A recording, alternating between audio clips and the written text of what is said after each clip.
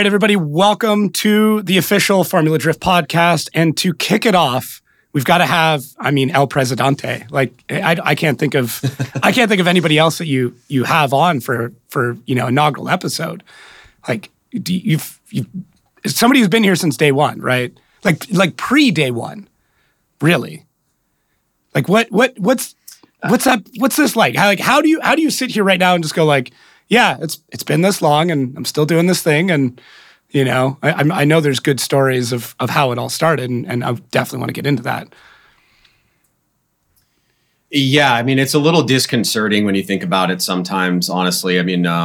So this is we're going into the 20th season, right? And you can imagine, like, normal Americans, there's tons of rollover and jobs that they have. Maybe I think like the average is like 5 years for, a particular job at a particular company. Much less like a very niche sport that really nobody gave a chance to, that we were told many, many times over and over that was going to fail. So to be around, at the 20th season, even with everything that we've experienced, it's actually pretty crazy. And it's also like really exhilarating as well, because it's such a milestone, 20 years, and then it's 5 more years will be 25. So it's, we're getting to that quarter century mark, which is pretty incredible. Yeah, it's crazy when you think about it that way too. Because I remember talking to somebody about it today, and I had mentioned how many weeks it was until FD, and they're like, oh, yeah, nobody's actually said it like that. Like, my dad every year on my birthday will call me and be like, how's it feel to be halfway to 64? And I'm like, thanks. Like that, like once it's put into that perspective, the whole thing changes, right? Like 5 years away from a quarter century. Like, Jesus. So did you have any thought that it would go this long, or that you'd still be doing this like since day one? It's hard to remember a lot of the mindset in the early days, because I was really young. Clearly at that point, 20 years ago I was 22, 23. So, I was just kind of like coming into like whatever you would consider to be the professional business world, so to speak, or whatever. But I'm onto the event side, and it was a lot of it was very blurry for me, because we were chasing something that we were like, this is a really, really cool opportunity and an awesome sport. It just took on a completely different feel once we started doing it in America. And so, it was very like abstract, I think, in the way that we approached it, because we were always trying to figure out how it was going to work. Mm-hmm. And even to today, we still are trying to figure out, as the sport has progressed, and especially as competition has gotten more crazy, like, how do you kind of keep up with all of that? And what changes do you need to make? It's such a dynamic and interesting and odd and wild sport from the onset, that, there's always something to be working on. And the fact that it's, been around for this period of time is, it's nothing short of a miracle, I think. So because there's a lot of people that have come into this sport over the years, and it's grown in popularity like exponentially, especially I would say last 5 has been a really big surge. Yeah. So where did this begin? Like, where does this idea start? Like, how do you even go to, let's take this crazy niche sport from the other side of the world and then make, a professional version of it here in America? Yeah, there's certain parts of the story that the audience is probably not interested in, like how I got into the industry and things like that, or whatever. And maybe we can talk about that a little bit. But it all really started with Jim and I meeting. Okay. And Jim and I met at a company called Vision Entertainment that was running. Their most popular show was a nighttime car show called Hot Import Nights. Right. And that was like one of my first like real jobs that I had. I was working in the marketing department there, and the nighttime concept for car shows became super popular. I think at one point they were doing like 18 or 20 events a year, Jeez. in pretty significantly sized venues and auditoriums and things like that. And so I was there for that period of time. And they brought in Jim because Jim came from the drag racing side, and they wanted to do, or they were looking at doing like a nighttime drag racing concept, but they didn't really know a lot about how that whole racing kind of world worked. And so they brought him in over from IDRC. So for people that have been around the industry for a while, people remember IDRC. And he was, Jim worked over there. And before that, he was, working at a number of different magazines in the industry and stuff like that. So and he's a bit older than I am. So he'd been around for a while. And we just kind of clicked, being there. And, there were certain things that we bonded over in the automotive industry, particularly with motorsports. Both of us were like massive Formula One fans. We just really loved it. And this is at that time, this is the Bernie era. Right. So Formula One was very shrouded from like what you see it today with Drive to Survive and Housewives really loving all that. And it was something that we bonded over, it's the Schumacher era, blah, blah, blah, all that kind of stuff. And as like we kind of matured in that business and, things shifted over there, we stepped out and kind of started our own marketing agency, because what we were finding is that there were companies coming into the industry, the automotive industry, that were not doing it correctly. Mm-hmm. And what would happen is, and you wanted them to be in the industry, but they would come in, get a bad taste in their mouth, and then leave and never come back. And so we thought that there was a real opportunity there to like say, hey, let's bring you in, but let's do it authentically. And so we were able to like start the agency and have business pretty much right away. We were working with like eBay Motors and Mazda and JC Whitney, and I believe a couple other brands. Yeah, like helping them with their event activations and looking at partnerships and stuff like that.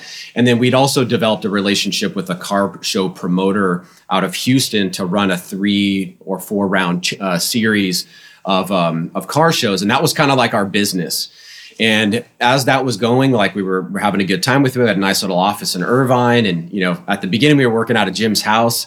But we moved into an office and doing this whole thing. And then like we heard about D1. Okay. So how that kind of happened is, both him and I had known about drifting and D1 through basically the means that everybody else in the United States did, like through Option Video and the magazines and DVDs and things like that. And we had heard through the grapevine that they were trying to do an event in the US. And they were looking basically what you would call like an RFP nowadays, right? Yeah. Like they wanted to work with somebody that could manage it for them.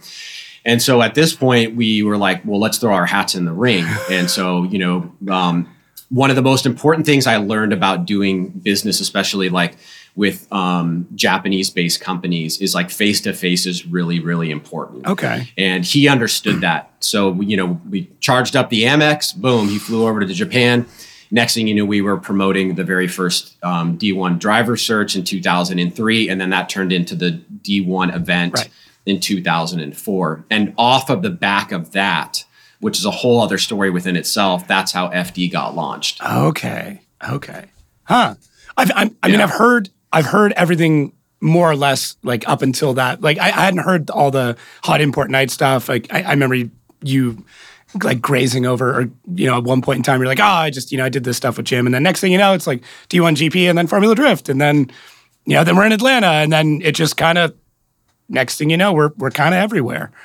So it just seems like this like quick story. But like, I think it's so important to get to that root of like, okay, something like this can literally come out of somewhere you would never expect. It wasn't like a big business pitch and he was an investor. It's like, no, it's just 2 people working in the industry who took a shot at something, right? Just like, because, well, yeah, like, I mean, that's a really good point. I think like one of the things that helped us, besides the kind of like event experience and stuff like that, Jim on the operational side, mine on the marketing side, is that when we started the agency, one of the things we were doing, one of our big programs that we had is we were working with Mazda to basically bring automotive enthusiasts to racetracks around the country during race weekends.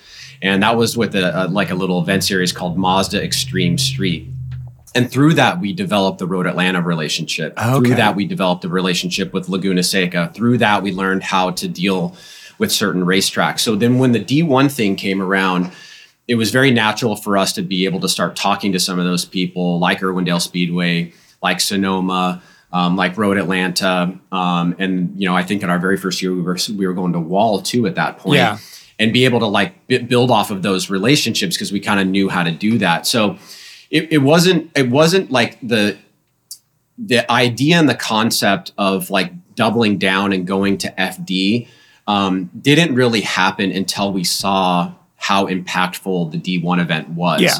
It's like a proof of concept, we did Irwindale. Yeah, and so what we were thinking is that we were going to try to be in business with D1 for a long period of time, that we were going to be like their event producer.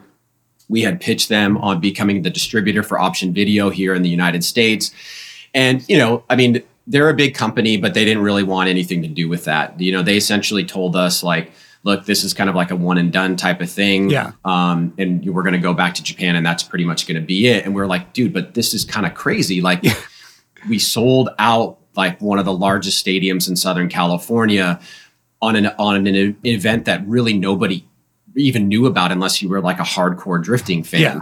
There's something here, right? And at that point, the Daijiro Yoshiharas, the Reese Millens, the Stanley Hubinets, the Ken Gushis were kind of like coming into the fold a little bit. And there was enough there to be like, hey guys, like maybe we could do something with this. And so when they, kind of respectfully said like, we're not going to do anything else, we respectfully went back to them and said, well, we're going to start our own thing then. And, there was a little bit of like, I want to say bad blood, but kind of there was for a couple of years after that. They weren't super happy with that, but we told them like, dude, there's an opportunity here. This market is legit. And the proof of concept at Irwindale was the way to justify that. When they basically turned us down and we lost the license to, promote their events and they stopped working with us because they weren't going to be doing any more of these things, then we launched FD. The ironic thing about that is once we launched FD, then they came back and started doing more events. Oh, that's funny. Well, I mean, it's one of those, if you didn't do it, somebody would have eventually, whether they would have come back to the market or another event promoter or even Hot Import Nights or something like that. One of the, juggernauts at that point in time would have went, oh, this is the next phase, right? Because I mean, if you're, 03, you'd still be like in the heart of import drag racing. Like that's still, that's still big, that's still huge, but like eventually that does start to fade away and people are hungry for something else. And I think that maybe that coincides with it as well, as like one started to come down. I mean, the obvious transition is like a Papadakis, who a lot of the newer fans may not realize was like the guy in import drag racing. Like that was it. Yeah. And then obviously he made that transition. So I'd be curious to like look at those two timelines and like see how much they overlap and like how much that aided in the growth of FD in the early days. I would probably say, well, I know for a fact that you talk about Steph, having Steph be involved in the sport and going through what he did in import drag racing massively informed what not to do with drifting in the United States. Because what was going on with import drag racing is at that time, so there was Battle of the Imports, there was IDRC, and there was NHRA Sport Compact Series. And they were all competing against each other, and they all had general domains and stuff like that. Yeah, different sectors. But if you went into and sometimes they overlapped and they competed with each other, and that was the nature of what it was. But the problem that developed out of that is that if you went to an NHR race, say at Englishtown or something like that, you didn't know whether or not Steph was going to be there because he might have already been committed to another race in another part of the country. Okay. And so the people that you were trying to brand and grow and be part of your series weren't necessarily going to be there because all of the resources had been split between 3 companies. So that was a massive, I think, benefit for us, even though we did have a lot of competition in the early days. I mean, we had a kind of an attack from the old Prime Media group that tried to start a series. We had a guy from Mandalay Entertainment, the big movie making company that had invested in a group that was trying to do something. We had D1. We had 3 or 4 different series try to pop up. But because of people like Steph and other people in the industry that were involved in drag racing, they kind of knew that was a bad idea, that you'll kill a sport by doing that. And so, it's better to work with a group that is going to try and, put your interests forward and try to grow that and see where it can go than to kind of like have it whittled down where you don't really have an alignment amongst all the interested parties, whether you're a sponsor or a driver, or somebody that's running a team or whatever. Yeah, I mean, competition, does good things in a lot of cases when it comes to business. But I mean, at a certain point when it becomes so aggregated, I even go back to like the wrestling days when that was like an issue. And then, Vince McMahon goes through and just buys everything and is like, never mind, I'm just going to own everything. Yeah. So that's interesting. I didn't realize there was even competition. Like obviously, D1 GP, but I did not realize that there was even competition in those early days. So, Yeah. There was, some of the series got off the ground a little bit. Nopi was around for a while. Right. They were doing something kind of different than what we were doing. It was more like style-based, wasn't it? It was more like demo kind of thing. It was more judged on like they had competitions. I'm pretty sure they had competition. This is a long time ago, so I'm my memory is not letter perfect here, but they definitely had competitions, and they at that time. Nopi as a retailer was like the biggest thing in the industry. Like they had a lot of capital, a lot of backing and stuff like that. And then Prime Media, I'm not sure that they got their concept off the ground, but they were definitely out there selling it. And then D1 was having their one-offs, and some other events may have popped up here and there, but we were so lucky with the relationships with the venues that we had, that we were able to basically kind of lock in our presence at those venues and be able to have a commitment from them to be able to go back and do that year after year. And that makes a big difference because, venues, especially if you're a young sport, don't necessarily care about protecting your interests, right? Yeah. They don't necessarily need to put a radius clause, for example, in your event contract to protect you for another related event. But when you have a relationship, say with a Road Atlanta, that bought into this, like the people at Road Atlanta were tied to the people at Mazda. They saw what was going on. They were the ones that said, you guys need to come here. We will do all these things to like pave the course, to do the turnaround, the keyhole and all that kind of stuff. And we will make a commitment to the sport that this is something that we want to grow, because everybody saw the effect of the D1 event. Okay. And everybody wanted a piece of that. So that actually like helped us quite a bit, because had that not happened, had that plus the Mazda Extreme Street stuff and the track relationships hadn't happened, I think it would have been much more difficult to just cold call people and say, hey, we've got this crazy sport where you drive cars sideways and like, let us come rent your venue. Yeah. Yeah, that's a good point. I would have figured that like the moment, Attack of the Show was basically doing, coverage for FD, that was it. Like I'm sure G4 Tech TV picking you guys up, you're like, oh, here we go. Like this is it. Like, I think that was at least my first introduction to it was through that channel. And then obviously like fell off a little bit and then kind of came back in. But like, I would think that FD's ability to kind of try and work within the times or try and stay ahead of the times, like even you guys jumping on like Justin TV, like that, I know it's probably a throwback for a lot of people, but like at the time that would have been very like ahead of the game, right? Like you're not, I'm sure you guys were trying to get on syndicated television and all the big sports channels and stuff like that. But it seemed like, hey, if that's not going to be the possibility, let's look at what we can do. Where is this young audience? Like, how do we get to them if we can't get to them on ESPN? Well, if you're under 30, it's important to remember that 2004, 2005, 2006, 2007, even parts of 2008, that's all basically like pre-internet explosion times. Yeah. We didn't even start live streaming until 2010, I believe. Okay. We may have done some preliminary stuff around like when we were working with Red Bull for the World Championship in 2008, and we may have done some streaming for that. But our primary media exposure and what we were going after was trying to get the sport on TV. Mm-hmm. And so you mentioned G4. We had G4 2004, 2005, 2006, 2007, 2008. We were on ESPN2, and we had done basically a tape delay style type deal. And that was our energy and our focus was live event plus television, like internet, Instagram, Facebook, like that wasn't even a thing for a long, long time.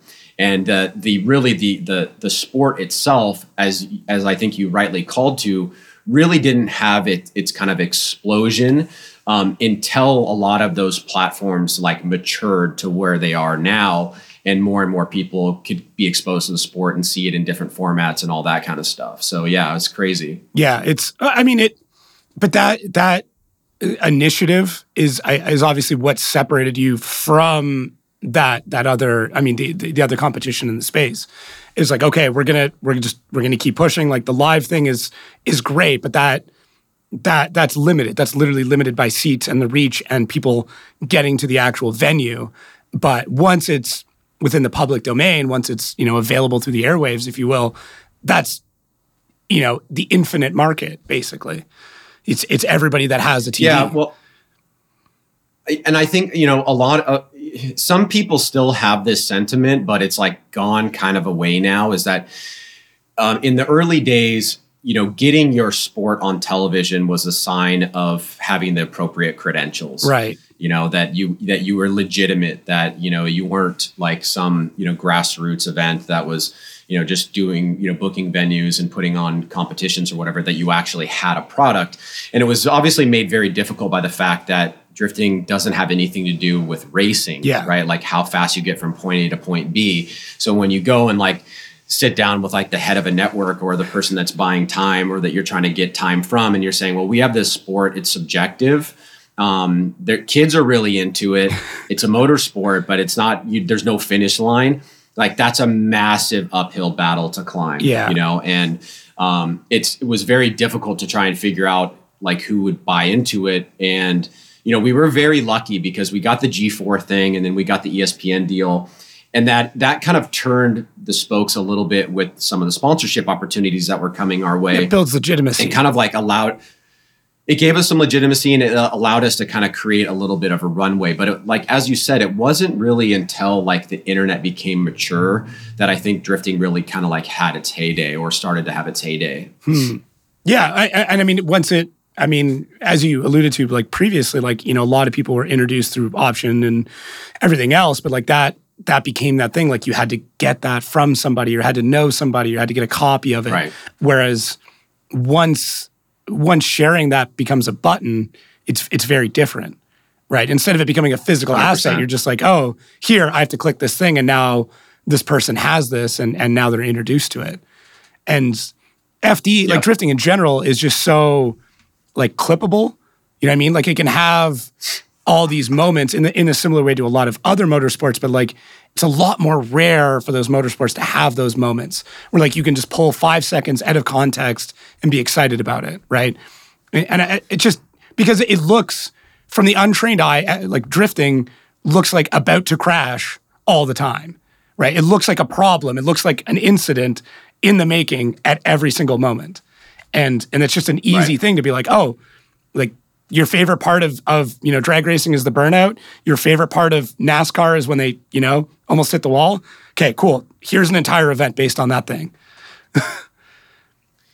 If you like, we always have fun doing this, but like if you are listening to this and you've come into the sport, say within the last 5 years, maybe even 10 years, go back and look at some of the competition from pre-2010, right? And you will get bored very fast because it's so different, right? And like, it's crazy because when I think about like being at those events, I think about, wow, I was really excited. There were crazy battles. Oh my gosh, I'm, a really unbelievable disparity in vehicles. We have a Viper over here and we've got an AE86 over here. Yep. This doesn't make any sense. And having that thrill and excitement. But then I apply that to like today's driving and it's not even in the same ballpark, right? It's like a lot of times there'd be 5, 6, 7 car gaps between the vehicles. And like, we considered that cool. And if anybody ever really got any close, it was like jumping out of your seat madness. Now it's like if you're not within 6 inches, you're not jumping out of your seat going mad. It's so crazy how it's evolved. And I like going back and looking at some of the old stuff because there's definitely a novelty feel to it, but you just see how different it was at that time. Is there like a go-to clip? Like, is there one battle or like one event like that you either find yourself going back to, or if you had to direct somebody who just got into the sport, be like, go type in this. For me, when I'm trying to explain to somebody like how exciting drifting is, I always send them to James Dean, Jonathan Castro in Orlando, which was arguably one of the greatest displays of chase and lead driving we've seen in drifting, in my opinion. Please, in the comments, feel free to argue with me on this one. But that, like, if I had to show my grandpa, if I had to show my aunt or my uncle, whoever, that's the video I send them. But like for the old school stuff, is there one you could pick out? Well, before I get to that, I'm actually glad you brought up that battle because Jared likes to make fun of me because when I was doing the announcing, I actually cried during the broadcast on that battle. Really? Dude, I get goosebumps. I have goosebumps right now from that because it was insane. They interviewed him afterwards, and Jonathan Castro. They interviewed him afterwards, and like the combination of the battle plus the interview, I kind of like started breaking down a little bit. And to this day, Jared still makes fun of me for that, but it was like a moment that I got caught up in it. And so I'm glad to hear that battle resonated with you as well. In terms of the old school stuff, it's got to be like, so anytime you have, say pre-2000, let's go back to the early days. Anytime Samuel Hubinet or Reese Millen drove, you kind of expected that there was going to be a really good chase because of just like how overdeveloped their cars were relative to the other guys. Yeah. Hubinet had the competition coupe that like probably could compete in today's competitions. And Reese had his GTO, which like was massively well engineered and was really awesome to watch. So like any of those battles, you're always gonna have a good time. What was cool to watch though, when you think about those two guys and even Tanner to a certain degree, when he started coming in 2007, 2008, is the Forsberg, the Gittins, the Yoshiharas, the JTPs. Those people started like chipping away at that and figuring out ways to get the car to go faster but still stay sideways and things like that. And so you start seeing, like, if you were to compress, say, like the first 5 years and look at the beginning and then all the way through those 5 years, you would see those guys, the non-Reese, non-Samuel guys starting to chip away and get better and better and better. There's a moment in 2007, I think it is, at Irwindale where Reese was going to win. I think, was it 2000? It might have been 2006. Reese was going to win his championship. Wait, 2004, 2000, must have been 2005. I told you there was going to be a history lesson. I warned you. 2005, Reese was going to win the championship. Right. That's right. Reese was going to win the championship, and he goes up against a battle with Chris Forsberg. And Forsberg, I think, was driving the S15, the Falcon S15 at that time. And there was this moment where, and this happens all the time, like think about Jonathan Hurst nowadays, right? Okay. Forsberg's car like goes around a corner and does like a massive like blowback, big flame out the back, and the live event audience just freaking loses it. And I think he ended up winning that battle. I believe he ended up winning that battle. Reese won the championship, but Forsberg won the battle. He maybe even won the event, and it was like a really, really big deal. Those kind of things, like I love going back and revisiting them because it was just like a completely different time in the sport and the dynamic was so different. And especially for the young guys, like the one thing that I really like a lot is the Forsbergs, the Gittins, the Yoshiharas, the Gushis, like the Gen 1 guys. Gen 1 legacy guys is kind of how I'm starting to break them into generations now because we're now at that point where we can. Yeah. They're all homegrown drifters. Yeah. That's all they did.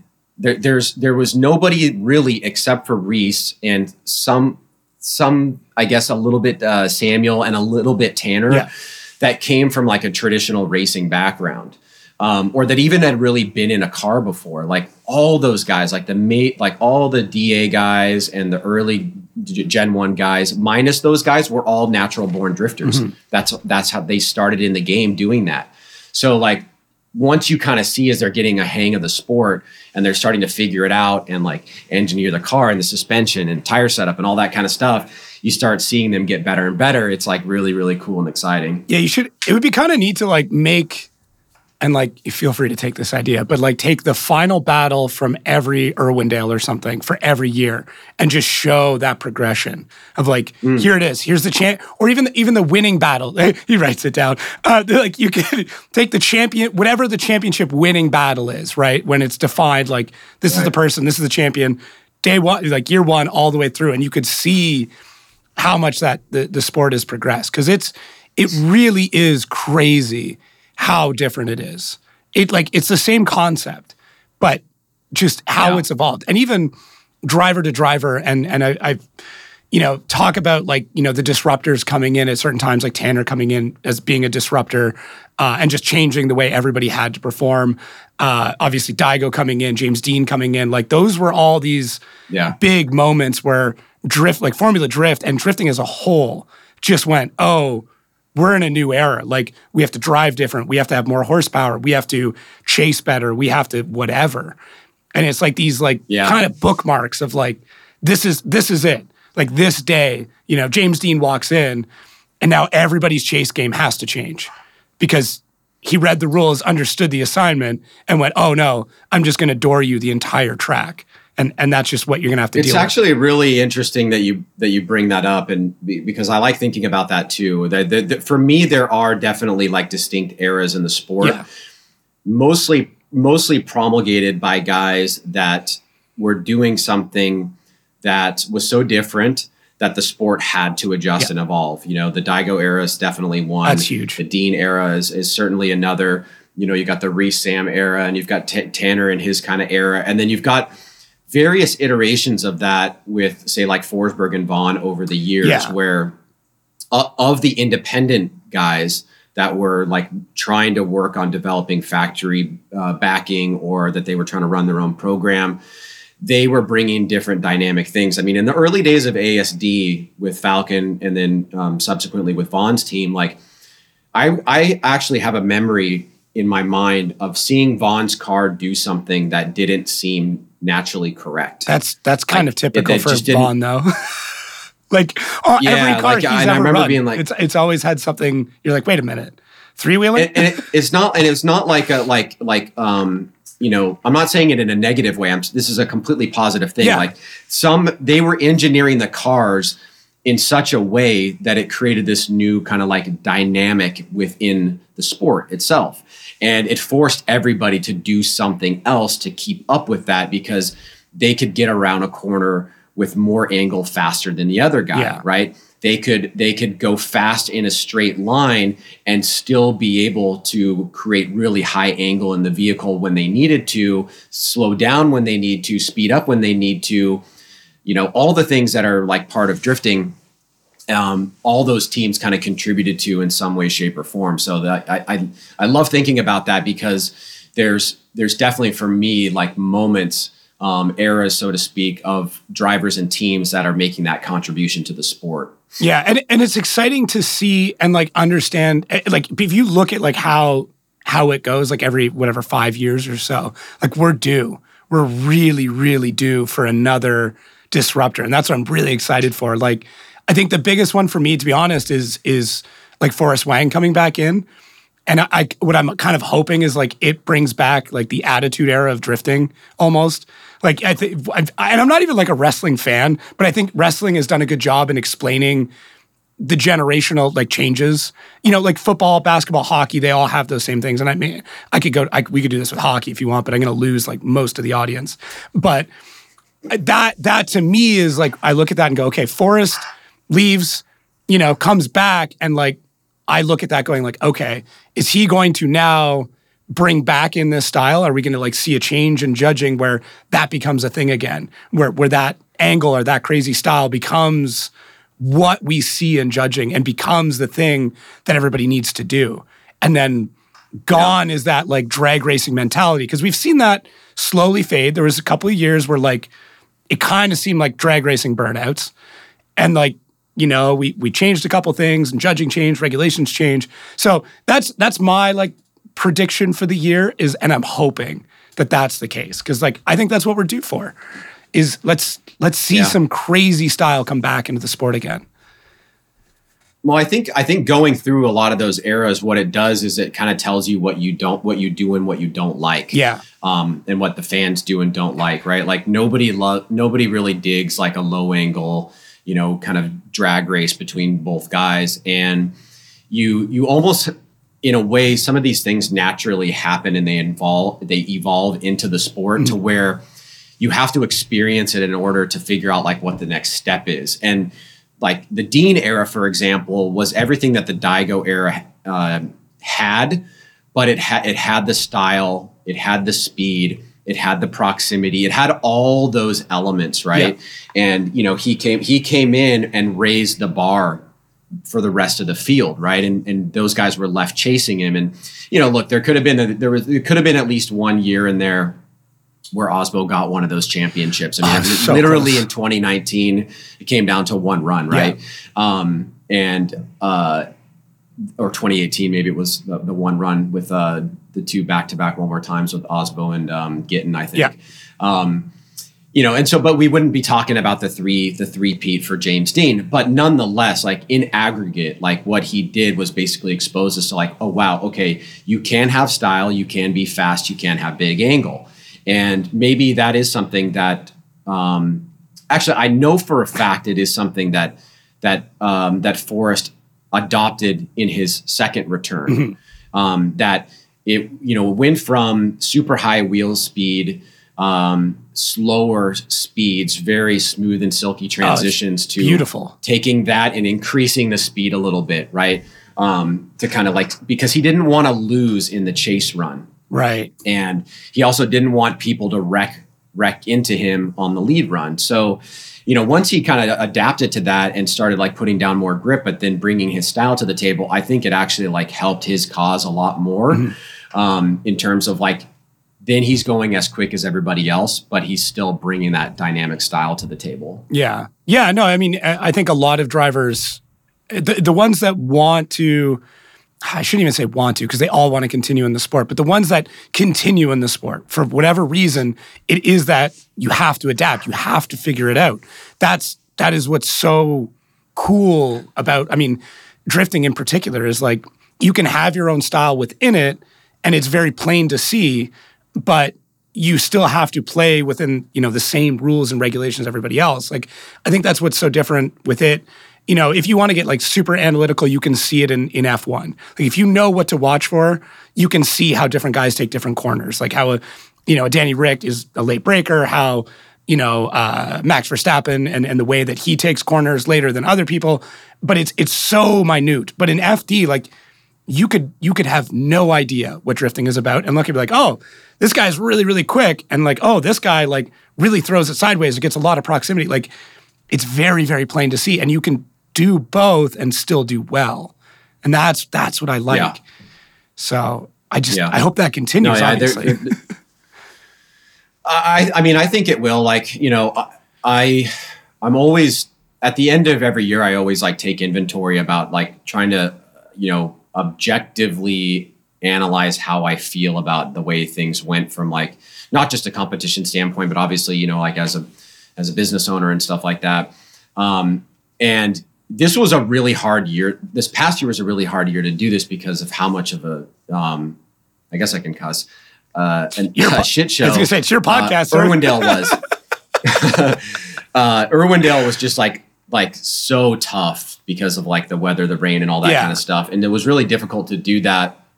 But if we strip that out and we look at all the other rounds, even some of the wet rounds like Orlando, I mean, there was just like some really, really, really incredible driving and some super memorable battles and things like that. And also some items of note that, from a judging perspective, you go back and want to look at. I mean, like we never really ever heard the general public talk about, say, like soccer flops in the way that they have over the past 3 or 4 years now, because we never really had a sport where there was a rubbing is racing style type mentality. I mean, we definitely had rubbing is racing type stuff happen. But the way that these cars are engineered now, sometimes it can be counterintuitive if a guy rubs up to your wheel and it takes the steering wheel out of your hand and you spin out, it doesn't look all that crazy and aggressive. But if you watch the action and the behavior of the guy in the car, it was massively violent. And then so you get these little things where somebody will tap somebody, spin out or whatever, and you start seeing all this talk about like, oh, this guy flopped, he's a flopper, this and that. Oh, don't worry. I never experienced that. I plan on bringing that up more.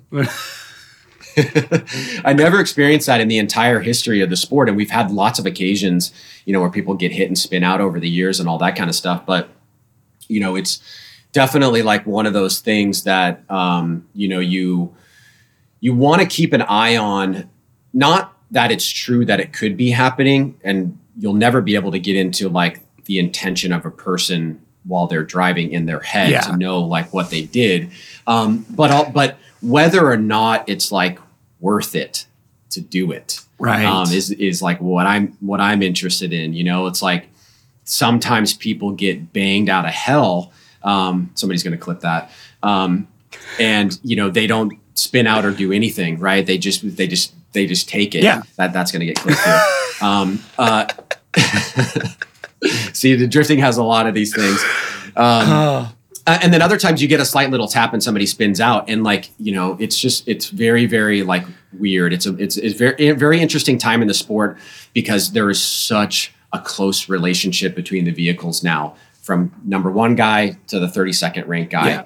Contact is just part of the sport, and it's the most challenging part of the sport for us to deal with because of all these things that we're talking about. Is there, we can, and this is a good segue into plans for this year. Is there anything coming up changing to like directly investigate that, look into it, prevent it? Because obviously, it's the talking subject. It's kind of what took over. I mean, there's always talking about judging. Like since day one, judging has always been a hot topic.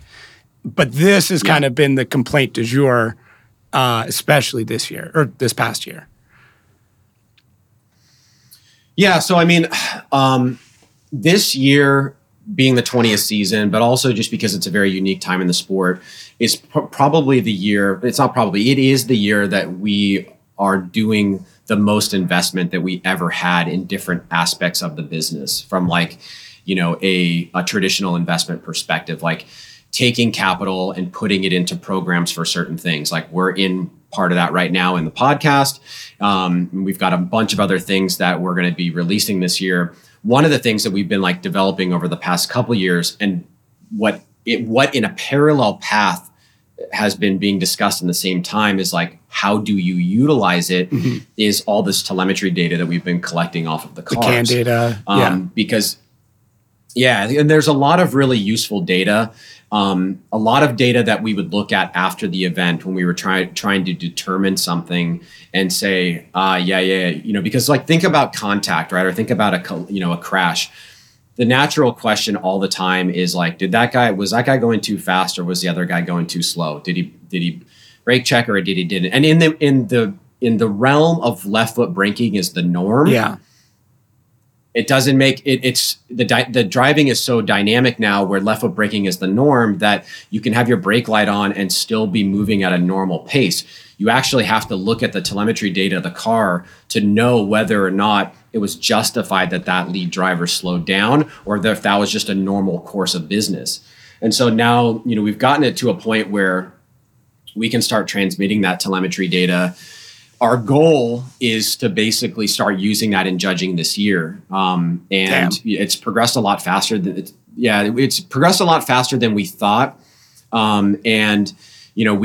have 4 or 5 major parameters that we're focusing on in the telemetry data that we would like to put into the broadcast, but that's also going to be put into a consumer-based application that will have many more parameters and in-car cameras for the drivers that are in the sport. So our idea is to outfit each of the drivers, not only in Pro, but also in Pro Spec, with a box that basically takes in all the telemetry data, that's piping out video camera feed to the cloud, that will go into this consumer-based application. You can go and click on Jonathan Castro and look inside of his car. You can see his telemetry data.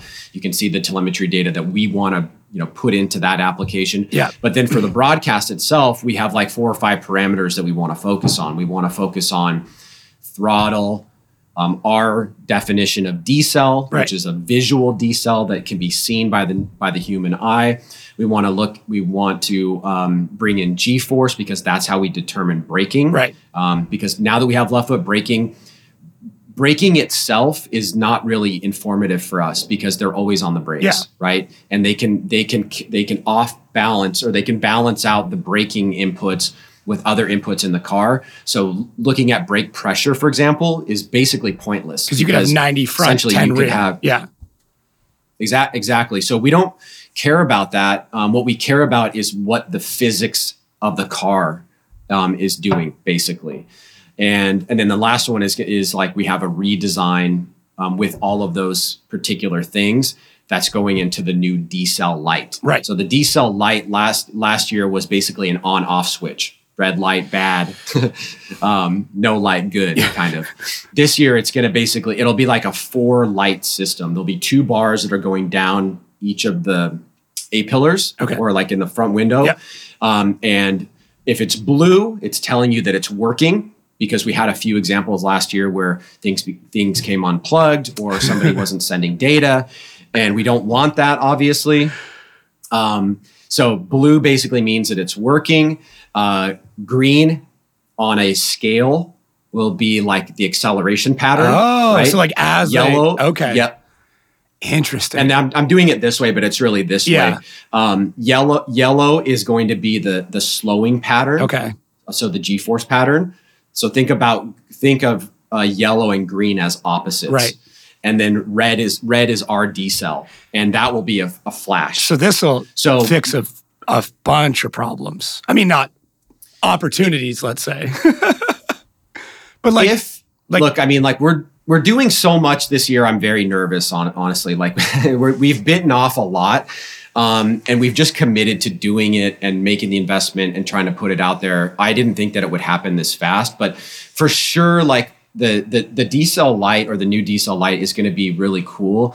But look, we have daytime events, right? So it's not always the most visible in daytime events. You need a super high caliber light to be able to see it in daytime events. And so that will fix some of this. Mm-hmm. But what's more important to me is us being able to utilize real-time telemetry data, so that the lights and the telemetry data would correspond. Do you think this will speed up the flow of the show or slow it down? Like, is this become, analysis, paralysis by analysis, or does this become like informed decision?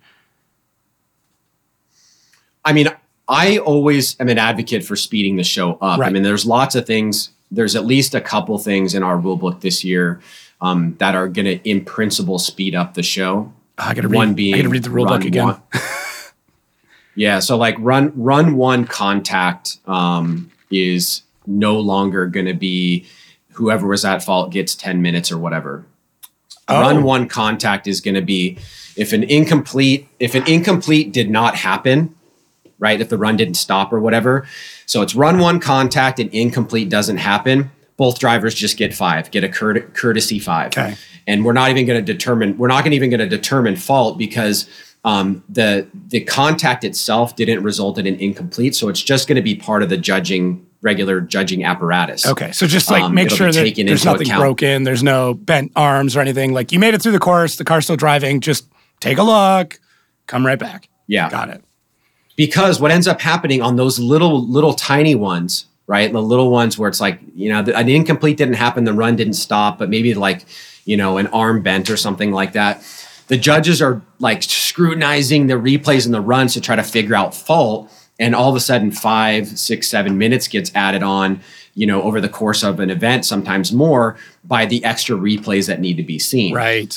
Now, starting in round 7 last year and round 8, we actually took the judges out of the live stream altogether. So they have their own independent replay machine, which even though Irwindale was so crazy with the rain, if you just look at the time from the time of result relative to when the replay ended was much faster, and so was Salt Lake City. So we're really happy about that. We're going to continue to do that.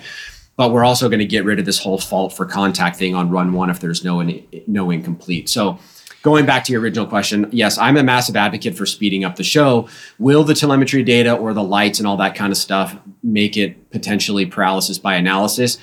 I would hope not, because a lot of times what we're looking for in a replay is, did the decel light go on? Right? Do we have an angle to see the decel light? Oh no, the sun's out right now. We can't really see it. Or, it was too smoked out. Oh no, yeah. Now, if we have the telemetry data, we don't have that problem because it's being transmitted to the car. So I think the V2 decel light would be good, would be a progress in the right direction to basically tell us more about what's going on with the physics of the car. It's not a perfect solution though, because there's just going to be times where it's going to make a difference. The sun's going to be setting, the light's going to be reflecting. It's going to be hard to see the lights. The lights are going to be smoked out, whatever, blah, blah, blah. Now you have to lean into the live telemetry data. So the live telemetry data is something that I really hope that we can utilize come round one. And we're already testing it, and we're very happy with the way that it's going. We may keep it behind the broadcast for the judges to use until unless it's ready to go out, in the first event. Yeah. But my goal is to have it ready to go live for the public for the first event, so the public and the judges are seeing the same thing. That's kind of the thing that I think you have to have. I don't like the judges saying, well, we looked at the data and it said this. Right? Yeah. I don't like that idea. I like the fans being able to. Yeah. I like a replay comes up and you can see the relative speed between both drivers. And this guy's going at a relative speed 10 miles per hour faster than this guy, and you have a collision. Oh, well, obviously it's because this guy was going faster than he should in that section of the course, and this guy was going the speed that he should be going, right? Okay. Because we have that data to tell that story. Relative speed made was an education for us in the Vaughn and Chelsea battle a couple of years ago at Long Beach. Relative speed is a big time factor for almost every contact. And then when you add in the decel light, you add in the G forces of what a person's doing at any given moment, you're able to tell a more granular story. And the goal for us is to be able to have whatever that graphic package looks like be intuitive enough so that a fan can watch it and be like, oh yeah, I get it. Red means bad. Green means this, like you could jump into it for the first time and the learning curve is going to be low, would be the ideal scenario. Yeah. Cause I think of a good example of this would have been St. Louis, Hurst, and Gucci, where if you look at it, Hurst hits, Gucci initiates and Hurst hits him as the decel light turns on. It's frame by frame. It is that moment, doors touch, decel light turns on. It's well, if he's pushing him, that decel light wouldn't have came on, but it was that perfect moment where Hurst comes in and just and the dude is aggressive. So he's right on Ken's door. Something happens with Ken's car, possibly. And based on the stream, it's no, decel light wasn't on until after contact. So therefore, but it's one of those weird situations where something like this, where you have a threshold where you can see, in that situation, you could have seen, okay, ding, ding, ding, it's going yellow. Then he hits, okay, he was slowing and there's that. But then it's okay, well, it's an initiation. You're going to slow a bit unless it's a clutch kick and the first turn in Seattle is, anyways. For me, as somebody who's just, uber nerd over the data around drifting, I'm kind of I don't know if this is going to make it easier or harder for me. I might be up later at night, going frame by frame on stuff, being okay, we have 2 bars of yellow and this is what happened. So, well, let me just say something about that, because I kind of feel you a little bit. I have told my team, my internal team, but also, the external team judges and stuff like that, this particular thing many, many times over. Be careful what you ask for, because I just get it.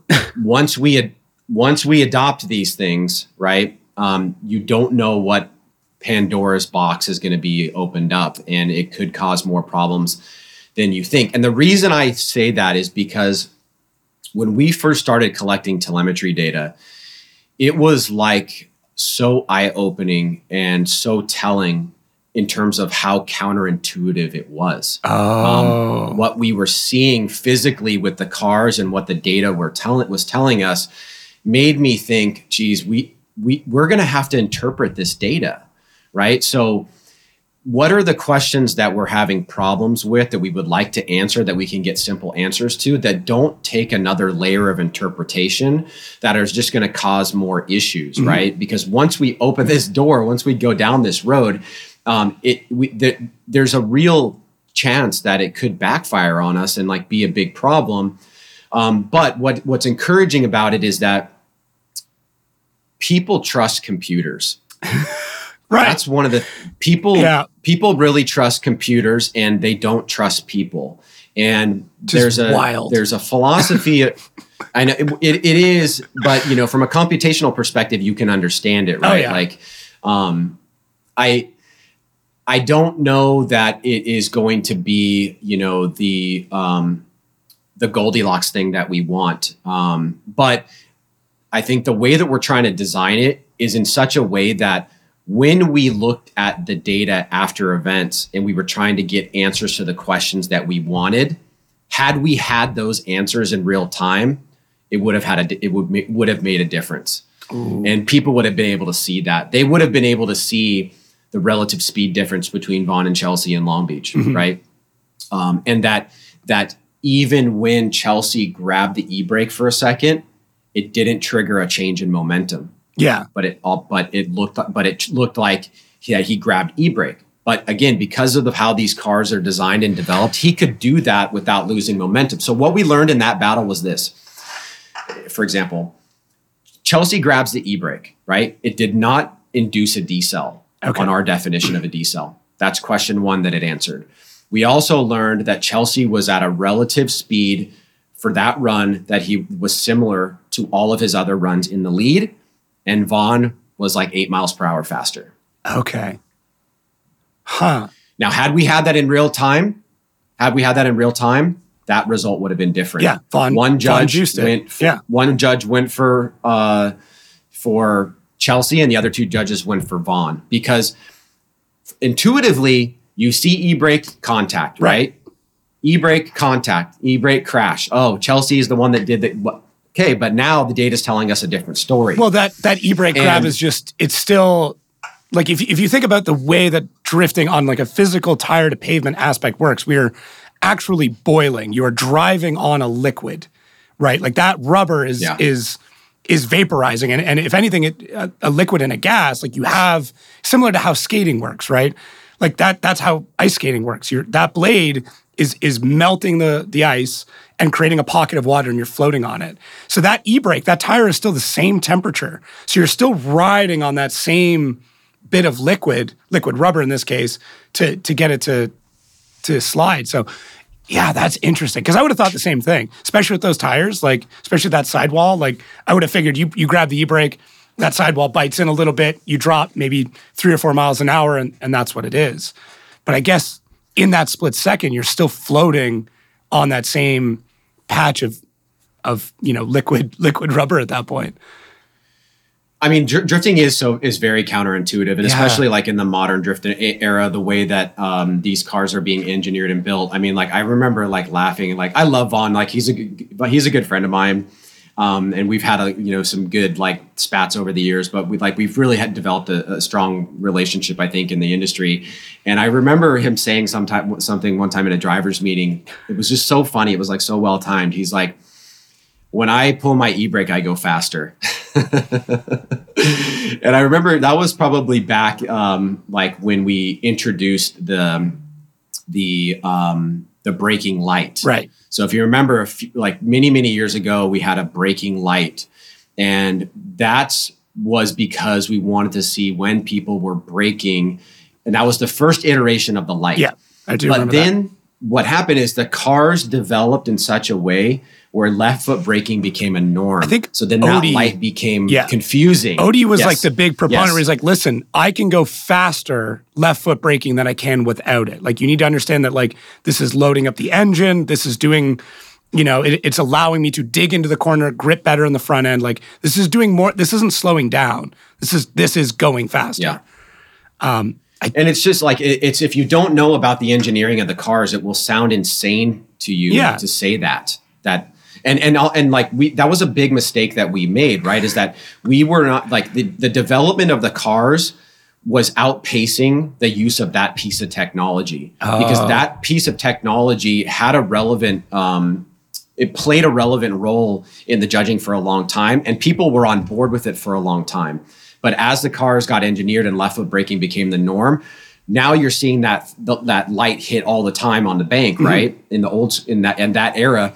And it's not, and that's in the way that it was supposed to be judged is that's bad. Yeah. Right. But that's not bad. No, it's right? pushing you back up into the wall. That dialogue between us and the athletes is something that we've like really had to take seriously because, we're not sitting in their shops all the time as they're engineering these cars, but these cars are doing like some absurd, very counterintuitive, crazy things. Yeah. And if you don't bear that in mind, you're going to end up having stuff that's going to confuse fans for sure.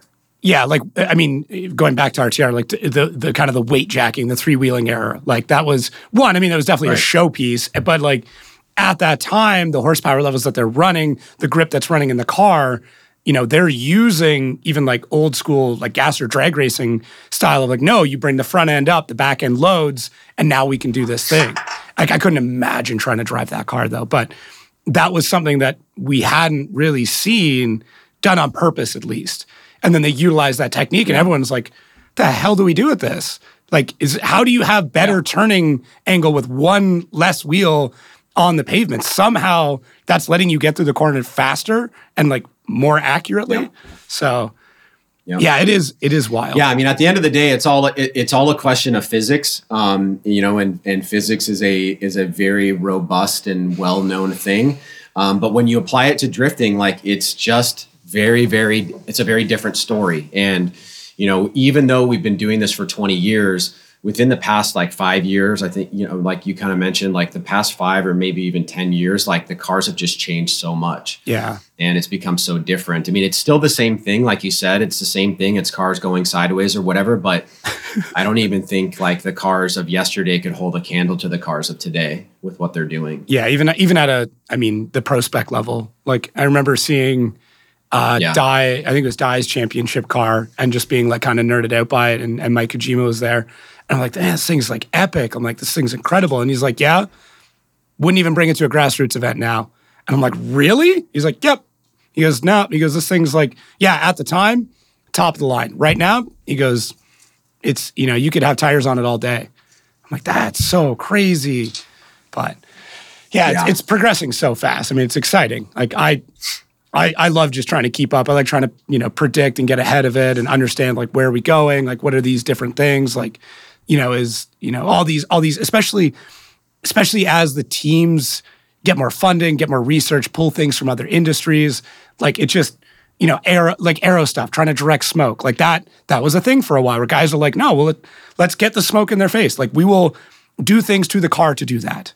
Or like, let's make the cars look different so that way, or crumple zones, so that way we can be in the wall deeper, but not affect the car. Like these are all these really strange things that affect judging and affect the interpretation of what's happening on the track, but allow us to progress and go, closer to the wall or closer to the driver, be more consistent. It's wild. Like you don't see that in other sports. Like you just don't. Like F1 you do, but it's so hard to understand. Right? Like, yeah. Here's the way I like to think about it, and why it's different than F1, for example. Like, you can know everything that's going on with the physics of the car through telemetry in F1, but at the end of the day, somebody's got to finish ahead of another person. Yeah. That's not the thing in drifting, right? And so there's a completely different application there. Knowing about what's going on in the physics of the cars and how the car is being manipulated is part of the story of what you're trying to tell in determining who wins the battle over the other guy. Ooh. Now, there are obviously some simple things like if a guy's got a big gap or whatever, right? But if a guy's got a big gap, but he's running super low angle and he got out of the first corner really fast because he was running that low angle, right?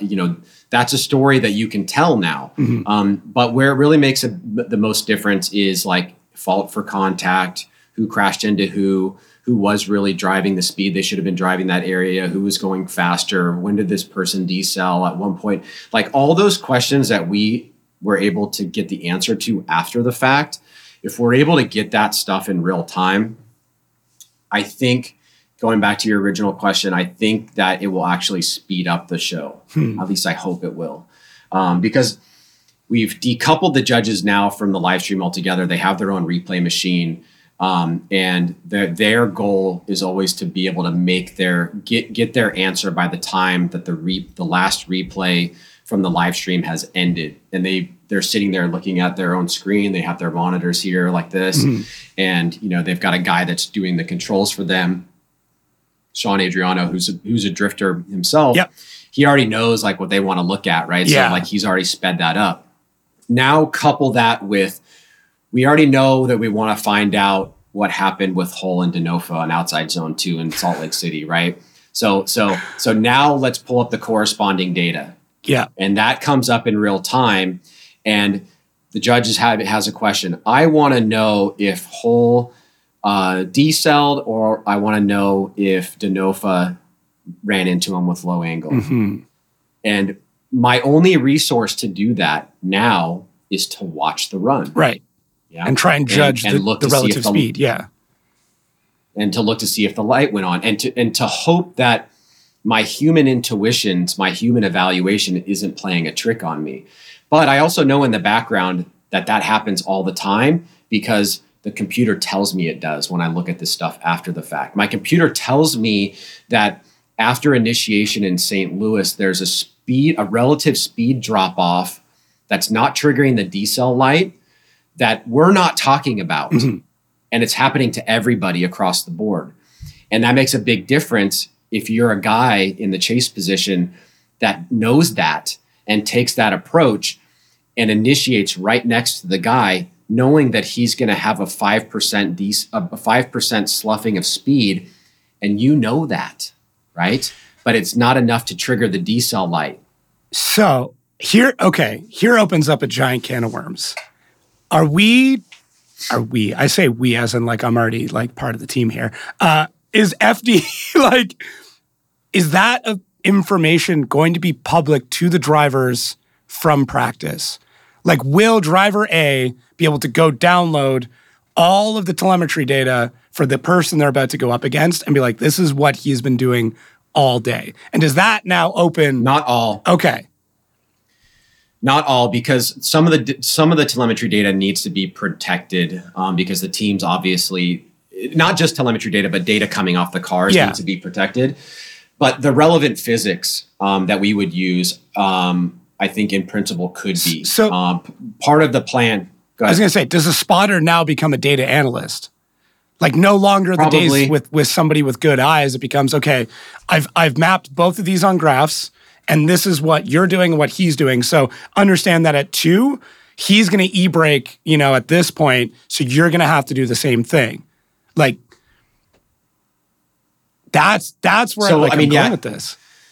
This could literally fundamentally change like spotting, driving, prep, like everything, if they have that information before the battle.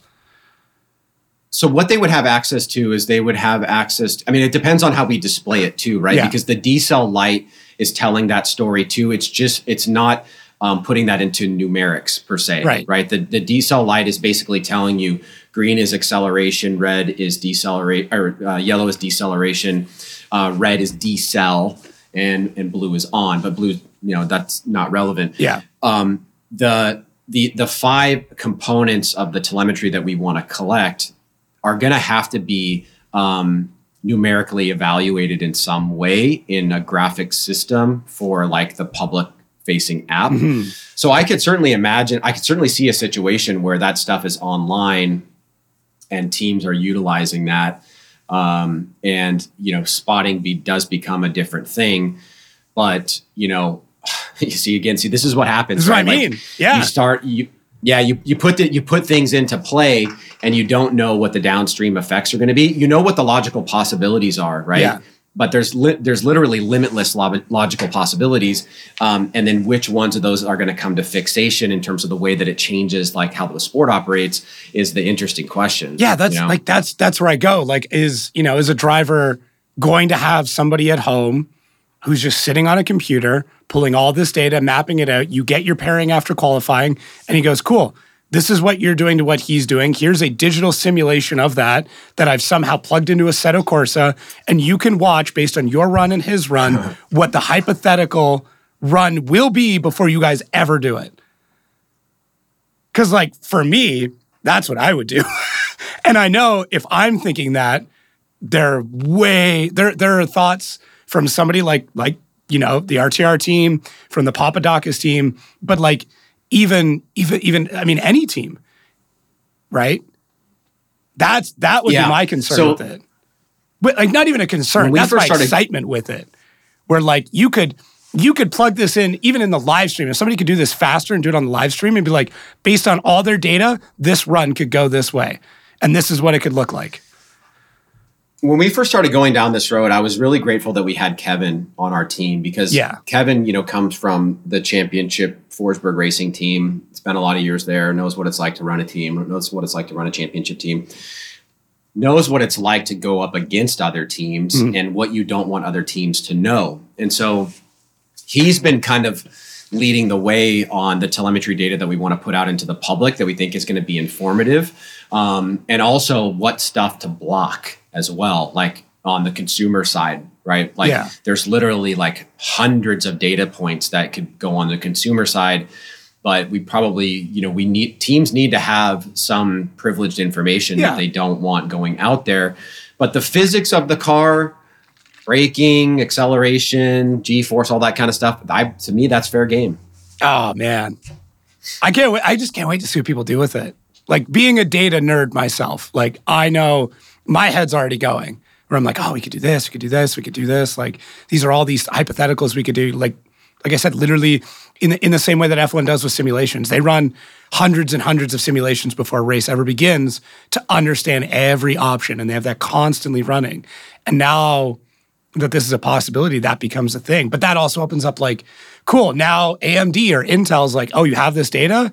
Okay, well, now we're a sponsor. We're going to give you access to this server that can crunch all this data for you. And now AMD and Intel is now a giant sponsor, and we have real money in, and the tire issues about budgets just disappear overnight. So I know I took that and ran with it, but look,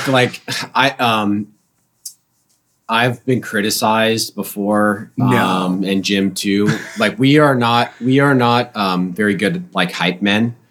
And we're promoters by nature. But we never really we're not the kind of people that put out press releases, look at how great what we're doing this, whatever. We've just that's really never been a kind of our thing. Yeah. We just like to go do stuff and tell, and then people get to see what we're doing. In this particular case, in this situation with this live telemetry data, there's so many things that I'm so stoked on that I know about, in terms of the partnerships, in terms of how game-changing it could be, how positive it could be for the series, for competition, the clarity, all that kind of stuff. I really want to jump on the bandwagon and talk about it, but I also really want to do it first. Yeah. And see how the public reacts to it and see how the teams react to it before we do it, because, look, data still has to be interpreted, all the things that we're talking about are pretty intuitive and easy to understand. But I'm sure in the application, in the way that it's being utilized, all that kind of stuff, I'm 100% certain there's things that we're not seeing, that teams are going to utilize or teams are going to request that we implement into, the programming, because it's not just data going into the live stream. In fact, that's the second part of the component. The first part of it is going to be this telemetry data that's being piped into the consumer application. Right. Because the consumer application is basically something that we're providing to the general public.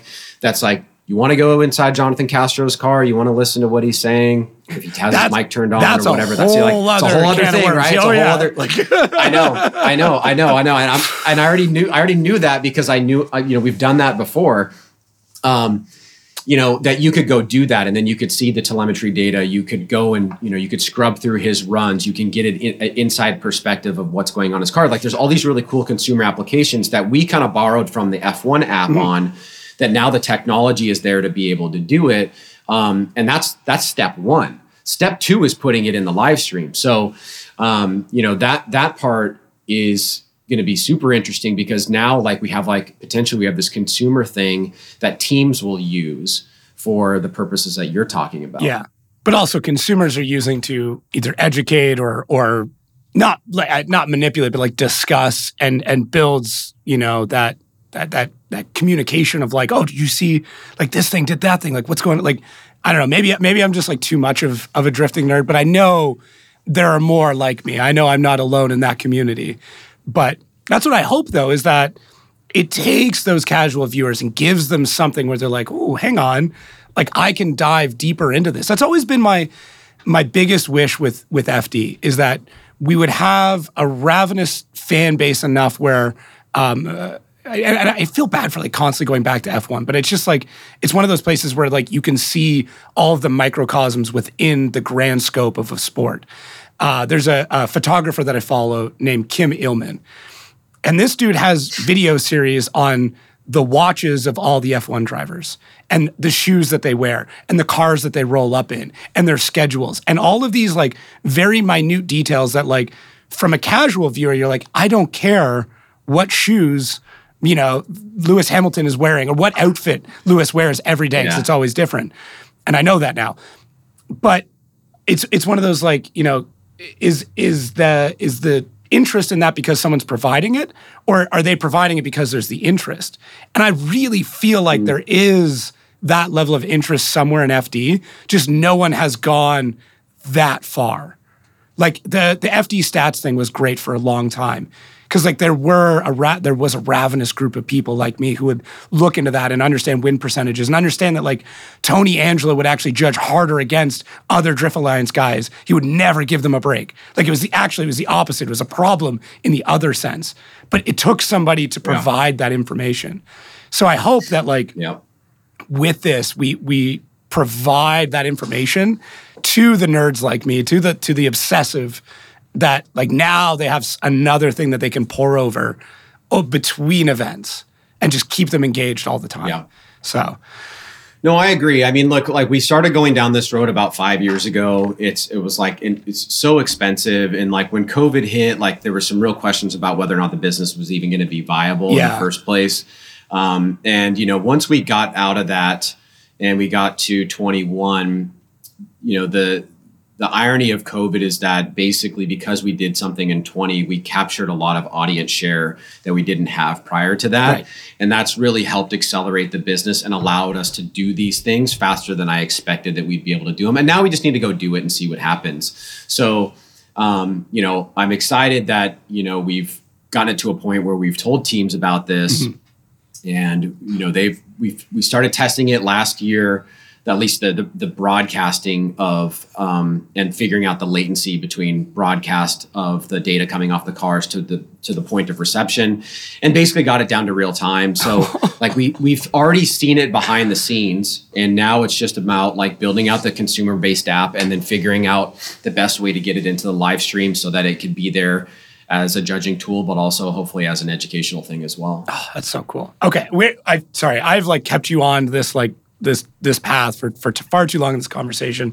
What else? Like, what else? Like if that's like step one, like that already tells me this is one of those years where it's different. Like I don't want to call it too early, but like this is one of those like, okay, this is a definitive moment in the change. Similar to like, we joke about it now, but like the dial of judging, right? Where like it's kind of laughed about now, but like that was one of those moments where we're trying to do what you're talking about now, just with a physical or human That's input. Hilarious that you know about that. Oh, dude, come on now. Like you're not... you have to tell people because like that, not a lot of people know about the dial. The dial, man, in real time, the judges were trying to make decisions in real time and would have a dial that they could turn from one driver to the other so you could hopefully see in real time where they're being swayed left or right. And there was like crazy times where it'd be like going to one way and then something happened, it would just snap the other way. And then I believe there was like a couple of technical issues where like it would bounce around and like it just became a meme in itself. But it was like that first thought of like, how do we inform the general audience? Because that's the hardest part. Is like, how do you take a casual viewer or a non-viewer and get them up to speed? Because like NASCAR, it's easy. Cars go fast, first guy across the line, you win. But like for me to introduce it to my dad, I'm like, okay, so we've got 3 judges and this guy does this thing and this guy does that thing. And like, yeah, I know it looked cool, but like he was way offline, so it doesn't matter. Like it's so hard to get that into somebody's brain and get them up to speed quickly. So the dial, I feel like, was that first attempt to be like, okay, you can know nothing about it, but this guy says he's doing well, so that's all you need to know, right? Yeah. And the dial was adopted off of like what people used to use in political debates, right? Remember, if you watch a political debate, it would be like, he's saying something that resonates with the audience, and then no, he's going down. It was adopted off of that. Yeah. And Street League used it for a while as well, something kind of akin to that. And then we were like, that is kind of cool. Right? Like, yeah. Like, we want the judges to tell us what's going on in their mind in real time. Mm-hmm. Tell us which way are you leaning, and that was kind of the idea behind it. But yeah, that's so funny. That's crazy. Oh, come on. I got told I'm doing this. I'm going deep. I went back to the first poke. That's deep. I deep dove your Facebook today, and the evolution of your facial hair has been incredible. Also, who would win in a DJ battle, you or Frederick Osbo? Freddie's like I was very serious about it for I know. many I've years. Seen all the event posters. Freddie is kind of like new to the game, so I think he wouldn't. I think we do this. He'd probably win the popularity contest. Yeah, that's fine. But I mean, like on a technical aspect, if you were like disc scratching, like, do you think you could take him or? I started off as a traditional vinyl record DJ, and did that for a long time, and then kind of came back to that, as a like a nostalgia thing. But when I got into like electronic music, it was more like computer based stuff. So beat matching and stuff like that's all given, but there was other things that were kind of being added into it that you're trying to do this like set. So I wasn't doing like a lot of like hip hop instrumentals, scratching, dropping in, all that kind of stuff. Okay. In the later years, I saw your hands get right back into it though. Music stuff. Your hands just knew what to do. Like I don't even know if you knew you did it. Anyways, all right. Is there anything else that we could talk about going into this year? Because like we've already, in my mind, this is a huge discussion point. But like, what else can you talk about that's being changed? So I mean, there's definitely going to be like, if we're talking in the judging realm. And the production realm, there are going to be things that are noticeable, but I would say relatively significant. Like the qualifying format is completely changing. Sorry, it's not right to say it's completely changing. The way that qualifying is being judged is completely changing, meaning that our old system was a sector-based system. Right. We had a line judge, an angle judge, and a style judge, right? Now, the way that we're going to do it moving forward is all 3 judges are going to be adopting kind of an old school way of judging with a new flavor to it. So the old school way of judging is that you judge the run based off of the deductions made, and you take that off of 100 points. Okay. And then basically you give a score. And so our current judging system, meaning last year and previous iterations, was really like super transparent for the drivers because they could see on their score sheet where the mistakes were made, what they had to improve on. Right. And especially in a 2-run qualifying format. So prior to like the higher driver count that we had, going from run 1 to run 2 was really important to see all that stuff, see how the line judge was treating him, see how the angle judge was treating him, and then broken down in the individual sectors. My overall criticism of that was that it kind of falls into like this thing that I feel like there's a constant tug and pull with the series and the teams, is that I feel like you have to be careful about how many things in the judging space are more driver centric than fan centric. Okay. So an example of that is a driver centric rule is a competition timeout. Right. A driver centric rule is a one more time. A fan centric rule is eliminating competition timeouts and eliminating one more time. I mean, I don't know. I would say one more times are pretty fan centric. I mean, when they are, yeah. You know, when they are, yeah. I'm just using it. I'm using it when when people talk about it as a crutch. Okay, gotcha. Right? I don't want to make the tough decision, so let me give it one more time. Right. But in general, like there's going to be battles that you're going to be split on in your mind. But if you really needed to choose somebody, you could. Right. There's you could give that little. There could be that little ounce. Right. But if you have a parameter that says if it falls in, that ounce falls into this parameter, that it goes one more time, you're going to get a lot of one more times. Yeah. On areas where just like, just run them again. So that's a driver-centric thing because it tries to make the results more clear. And competition timeouts are a massive driver-centric thing because it basically keeps them in competition when something faulty goes on with the car, right? That may be their fault or may not be their fault. And that's why we had to bring in somebody like Lorette to cover that stuff because nobody knows what's going on with the car. It just drags the show on. Oh, another competition timeout. Yeah, competition timeout. I want to know why. Like what happened? Like what's the what's the deal? Right. Right. So that's all these like things that are like they are tied to each other. So in qualifying, the current qualifying format, in my opinion, as of last year, was very driver centric because it was very, very granular on what a driver could learn about how a judge judged them. Right. I don't think that fans judge like that at all. Fans do not do sector scoring. They're not sitting there being like knowing at the top of their head that the line on outside zone 1 is worth 10 points. The line at outside zone 2 is worth 5 points. Yeah. And doing that analysis because they have the key, they have the scoring key in front of them. What they're doing is they're doing this kind of weak initiation, midline, slow transition, big e-brake pull, good smoke line there, nice angle, cool. And that's how they're judging it. Yeah, I know. That's how I do it. Yeah. That's how I do it, right? And because a lot of times I'm watching it as a fan. So what we try to do, like I went to the drivers and said, could we meet in the middle on some things to make the series more fan friendly? One of, I think, could be qualifying, right?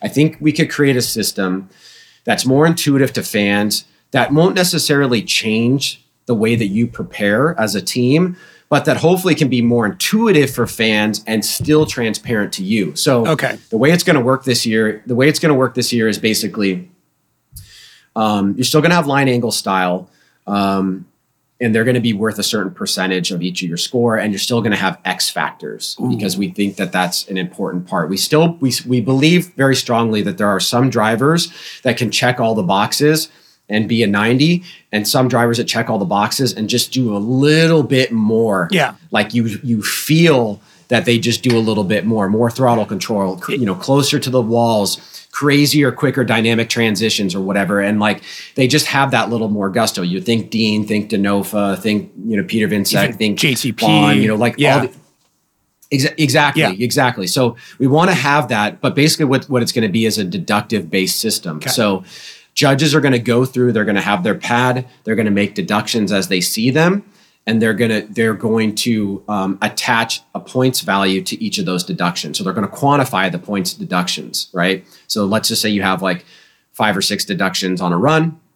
All those deductions are going to be quantified, and then that's going to be deducted off the points total, and then you're going to add your X factor points. So, and then each judge will do the same thing. All they'll be looking for is mistakes. Okay, and those mistakes will be quantified. That will be deducted off of the 90 points it's possible for line, angle, and style. Right. And then you have 10 possible points, 10% of your score for X factor. So what you'll see is Judge 1, 89 plus 4 equals 93. Yeah. Judge 2, same thing. Judge 3, same thing. Those 3 scores averaged. Oh. So no more like crazy. Everybody's got a 92. Like 6 people all with a 92, and then we get into like the minutia of like, okay, who had more style? Okay, those guys tied. Okay, who had more line? Okay, those guys tied. Okay, now it's down to angle. Okay, who was born in the Lunar New Year? Okay, now that's our next person, right? Like, I think you will still have some ties on the averages just because of the nature of the way that the math works out, but you'll have less probably.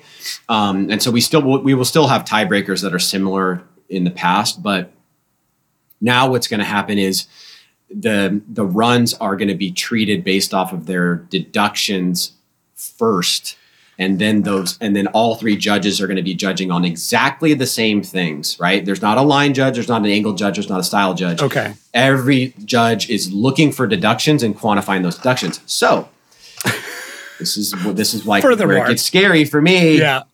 This is where it gets scary for me because you can have a line judge and an angle judge have different scores because line and angle can, in principle, be decoupled from each other in our old system. Yeah. Not completely, but they can be. You could have a very good line score and a crappy angle score. Let's just say that, right? Yeah.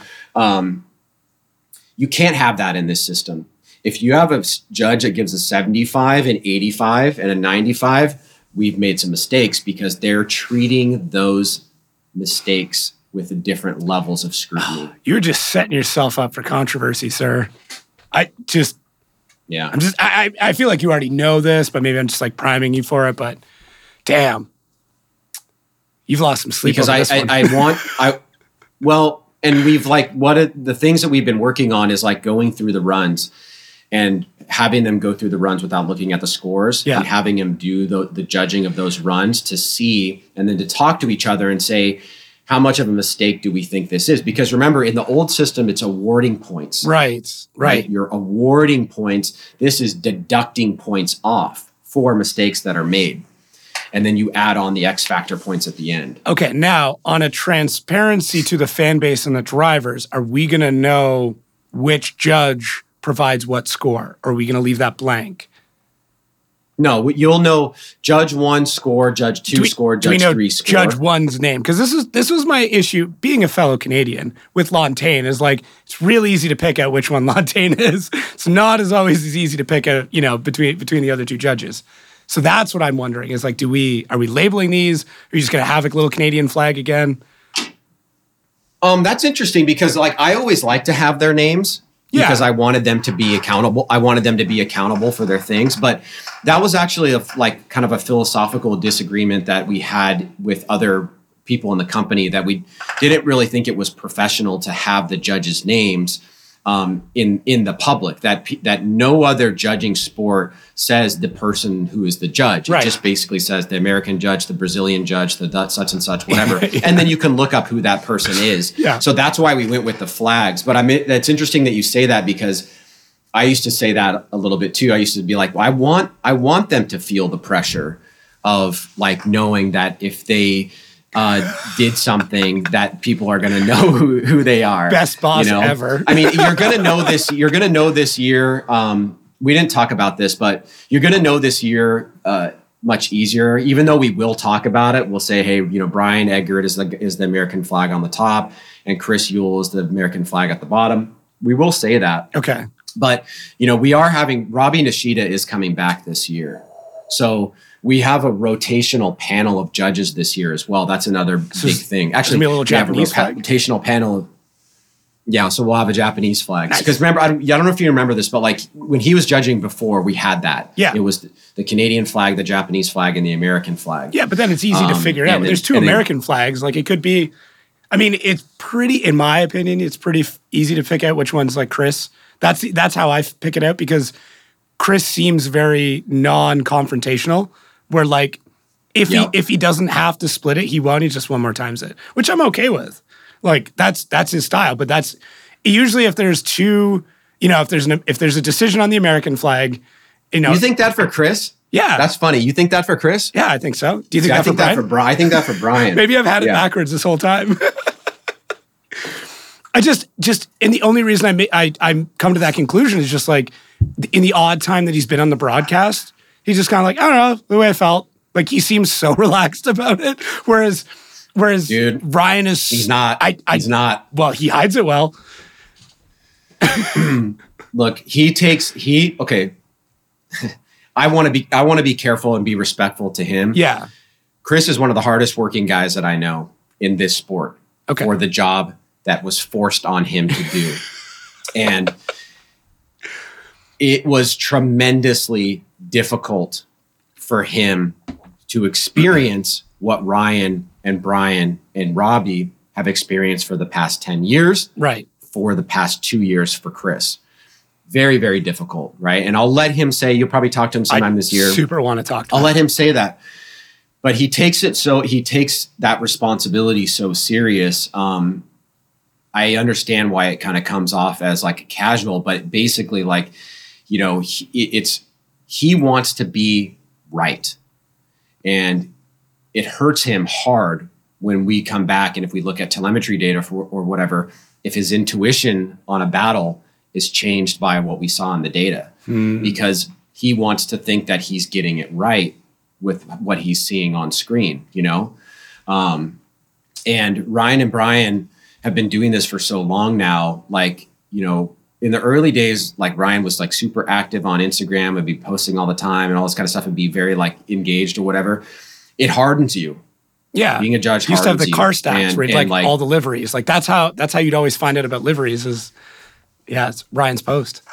After a while of like, you know, public lashings and all that kind of stuff or whatever, even for fans that you would like say, look, like it's not really a fair, you know, thing that you're doing here. Yeah. Like for those of us that can say that, not like a legitimate criticism, like, hey, I really think you guys got this wrong and here's my reasoning. Yeah, people just get it, ridiculous whatever, online. But like, just tracking you down, you know, tagging your mom into certain things, you know, that kind of stuff. Where the normal person could say like, that sucks, right? Yeah. They've gotten hardened by it, right? And so now they're there to do a job, right? And the outside doesn't matter to them anymore. And for Chris, like you jump into that fire and like he got to see what it's like and it's crazy. I couldn't imagine. And so like, I think they are one of the primary reasons why we're going down this telemetry path is because I want them to feel good. I want to do and provide to them what they're asking for so they can feel better about their jobs. Because like, look, like these are not full-time jobs. They're not making a lot of money doing this. Like you have to beg and plead to get people to do this position and hope that they have the expertise to do it, you know? Because there's not a lot of people that have the ability to communicate, have the ability to scrutinize judging, have the ability to write rule books, and then make consistent decisions on battles that are very difficult to make sometimes, and to have a principled stance on the decision that you make, even if it might be different than one of your other fellow judges. Like that's like basically a shitty job. Like it's a horrible job. Yeah. It sucks. So, you know, like I feel for those guys, and that's not the reason that Robbie's coming back. Robbie's coming back because he's a contributor to the series. He does FD Japan. He's now can travel because of COVID stuff is all kind of gone. So those 4 guys are going to rotate. Oh, okay. I'm like 4 judges. Cool. Yeah. Like a new way. They're all going to be they're all going to be at the events, but they're going to rotate. So the person that's out for any particular round is going to be our secondary driver steward with Sean. Oh, and just like help with protests and stuff like that. Well, it's basically, you know, like I want to try, like I want as best as I can to create an empathetic relationship between the athletes and the judges. And I want them, the more that I see that those people interact on a personal level, the more that empathy comes across to me. And the best way to do that is to put yourself in those people's shoes, right? Yeah. And so that's and the driver steward is the conduit to that. Right. So, you know, Lantane will be representing the drivers at least 2 rounds this year. Eggert will be representing the drivers at least 2 rounds this year. Same with Robbie, same with Chris. Interesting. And then on the announcing side, it's going to be a rotational group of announcers as well. So it's going to be Jared will be fixed, like Sean is fixed. Yeah. Jared will be fixed, and then it'll be Robbie, me, and Lantane will rotate. Why'd you say it that way? Somebody will do qualifying. Well, I didn't really want to do this, but it is the 20th season, so it seems somewhat appropriate. Yeah. And also, I think like to support. So the last person that's going to be a commentator for Pro Spec only is we're going to take Matt Sopa, who's our starter. So good. He's got a great voice. So like good. he did our LA Auto Show demo and like give him a shot, you know. And so he's going to do Pro Spec with Jared, and I think he'll work out. And I want to be there to support him. So those 4 guys will be the announcers plus Jared. Those 4 judges will be the judges, and they'll be rotating in and out. So this is a very, very like different year relative to years past. So is that like, are you guys like every round you're rotating or different sections? Like someone covers qualifying, someone covers whatever. Like, have you figured that out? Are you just going to like draw names out of a hat and be like, hey, you get first 15, I get the next 15? No, so like, you know, I don't know what other sports you're into, but you know, if you have long format sports, like say like right now in my office right now, there's a surfing event going on in Australia. That's what you're checking on. Okay, sorry, I was like in Hawaii, and you know, these are 8-hour days that are all based on like the swell and stuff like that. And they're 30-minute heats, essentially. Okay. Every 30 minutes, they rotate the set of announcers. Oh. And that's a pretty standard format for long format type stuff. Our stuff is basically considered long format because it's a minimum of 3 hours mostly, unless we're dealing with a situation like qualifying where in the old school days, we might have like 26 drivers or something. We could probably knock that out in like 2.5 or something. But for the most part, or you're talking about like an old school Pro Spec top 32, we could probably knock that out. But for the most part, we're long format. We're going to be anywhere between 2.5 hours to 4 hours broadcast. And so somebody will do qualifying, somebody will do top 32, somebody will do top 16. Okay. And then Sopa's going to do all of Pro Spec. Jesus. And just Jared just keeps talking and pumping stuff out constantly. Like, the man is a machine. Honestly, like, don't get me wrong, I'm very happy to talk to all the drivers. I'm ecstatic to get Jared on because I feel like it'll be good. I feel like it'll be a fun time, and he has so much like information. Like it's such a wealth. Why are you looking at me like that? Yeah, so it's funny. It's funny because I love Jared. Like, you know, the reason I stepped away from announcing in the first place, I mean, the reason I got into announcing in the first place is kind of an interesting story. But the reason why I stepped away from announcing is because when Jim left the company, there was really no way I felt that I could be at the events and be tied into the announcing full time. It just didn't feel right to me. Kind of a conflict of interest. And I'm really glad. Well, conflict of interest in some sense, but also just like, look, you need somebody representing the company there from an executive capacity. Right. Sponsors, all that stuff. Yeah. Okay. Yeah. And so my role became like what Jim would do. Was kind of my role, but then I also stayed pretty deeply tied to the production part of it as well. Yeah. Because we really do consider that our anchor is the live broadcast. And so I wanted to make sure that was correct.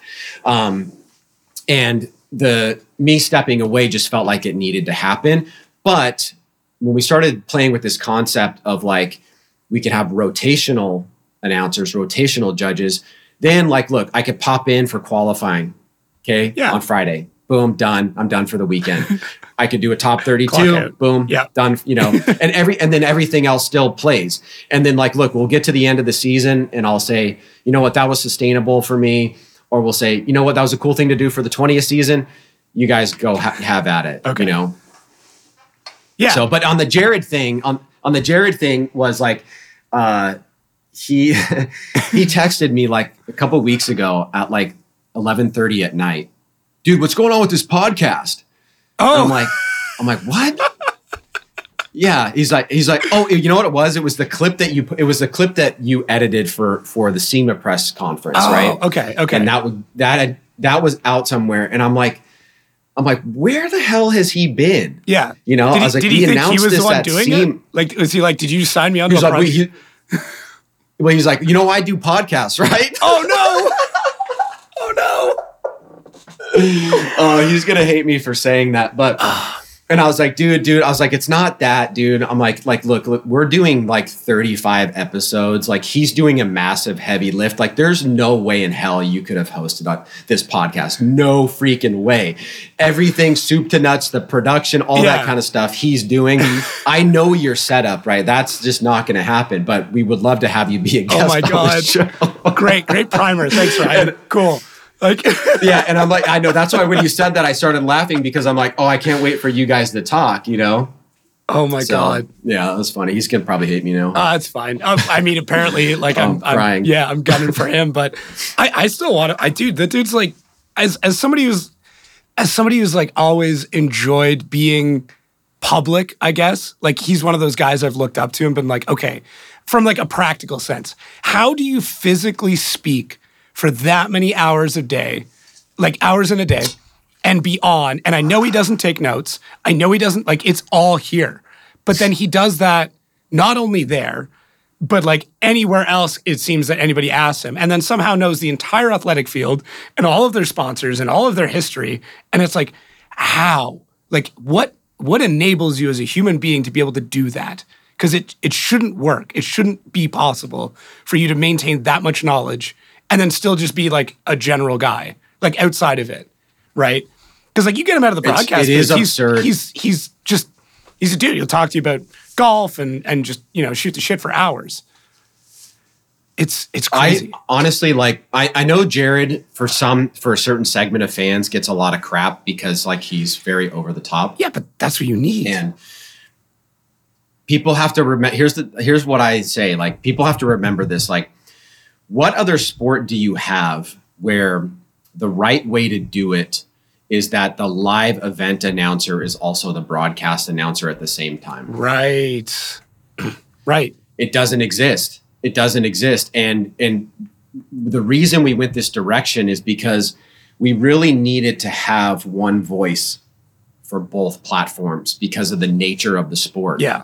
So the live event fans experience the same thing as the broadcast fans. And actually from a technical perspective, and you'll appreciate this, way easier. That's actually very difficult. Really? I thought it'd be way easier. It's easier from a system standpoint. Yeah. It's difficult to get the sound quality that you want to have. Because if you put like you in a studio that's soundproof and you're just in there talking, and then you have the guy that's outside, that's super easy to do, right? And it's going to be the sound for the live stream is going to be very consistent because it's controlled. Right. Now what happens is we've got all these mics around the venue.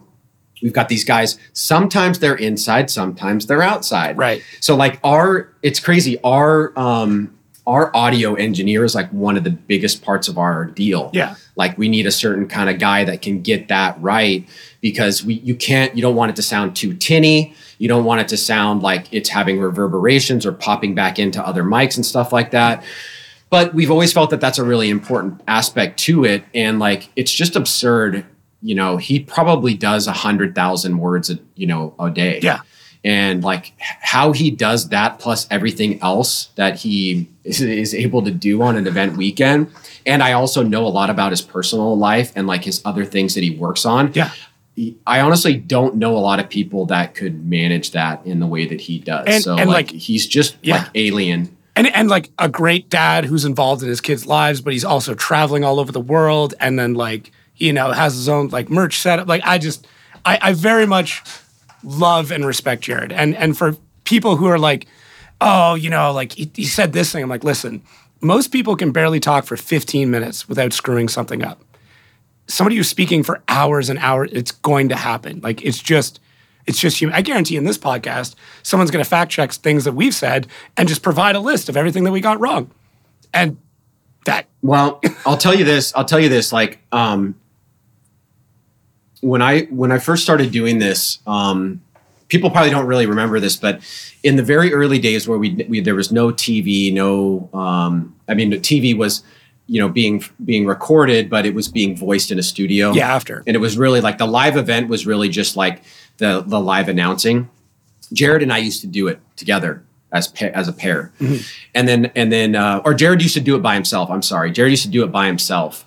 And then somebody came up and said, hey, this guy needs somebody to bounce off. Somebody's got to do it or whatever. And from the beginning, him and I had been doing the TV show. We'd been doing the live announcing TV show. Right. And that all happened kind of by accident because there was no like drifting talent back in the days, right? Yeah. And Jared worked at a shoe company, and I was like, this guy is like, he talks kind of cool. He's got an interesting personality. Maybe he could do this. And so he came in and started being our announcer, and then he started doing our announcing on the TV show as well. Mm-hmm. And then they were like the I think it was ESPN. Yeah, it was. Yeah, because G4 didn't have us. They did like the recaps. They're like, he needs. Yeah, and we were doing live to tape style type calls. Okay. We were basically pretending that it was live, and they're like, I was interfacing with them, and they're like, you need to do it. You should do it. And I was like, all right, I'll give it a shot or whatever. So anyways, we get to the studio, which is all the way up in Portland. The production company's in Portland, and we're going to edit and voice like 4 or 5 episodes or something. And you have to remember, like at this time, I'm in the same position that I am now. I'm one of the co-founders of the company, whatever. I'm executive, blah, blah, blah, that kind of thing. Get into the booth, start doing it. And we in there for maybe like 20, 30 minutes, 40 minutes, an hour. And basically the guy's like, hey, I need to talk to you real quick. Come on out with me. He's like, never good. He's like, I don't know how to say this, but you're dog shit. You're really bad. He's like, you have a monotone, not fun, not entertaining, not exciting, not storytelling voice. Cool. And something needs to give, or we have to find a way to replace you. And I don't know how to do that because I don't know any drifting commentators. And it like hit me like a ton of bricks. I bet. And I was like, oh crap. And so if you ever go back and listen to some of the early broadcasts or watch any of the television shows that we've uploaded to YouTube, you'll understand what I'm saying. I did have like a very kind of like monotony, not very like good cadence up and down. Yeah. Non-storytelling style type voice.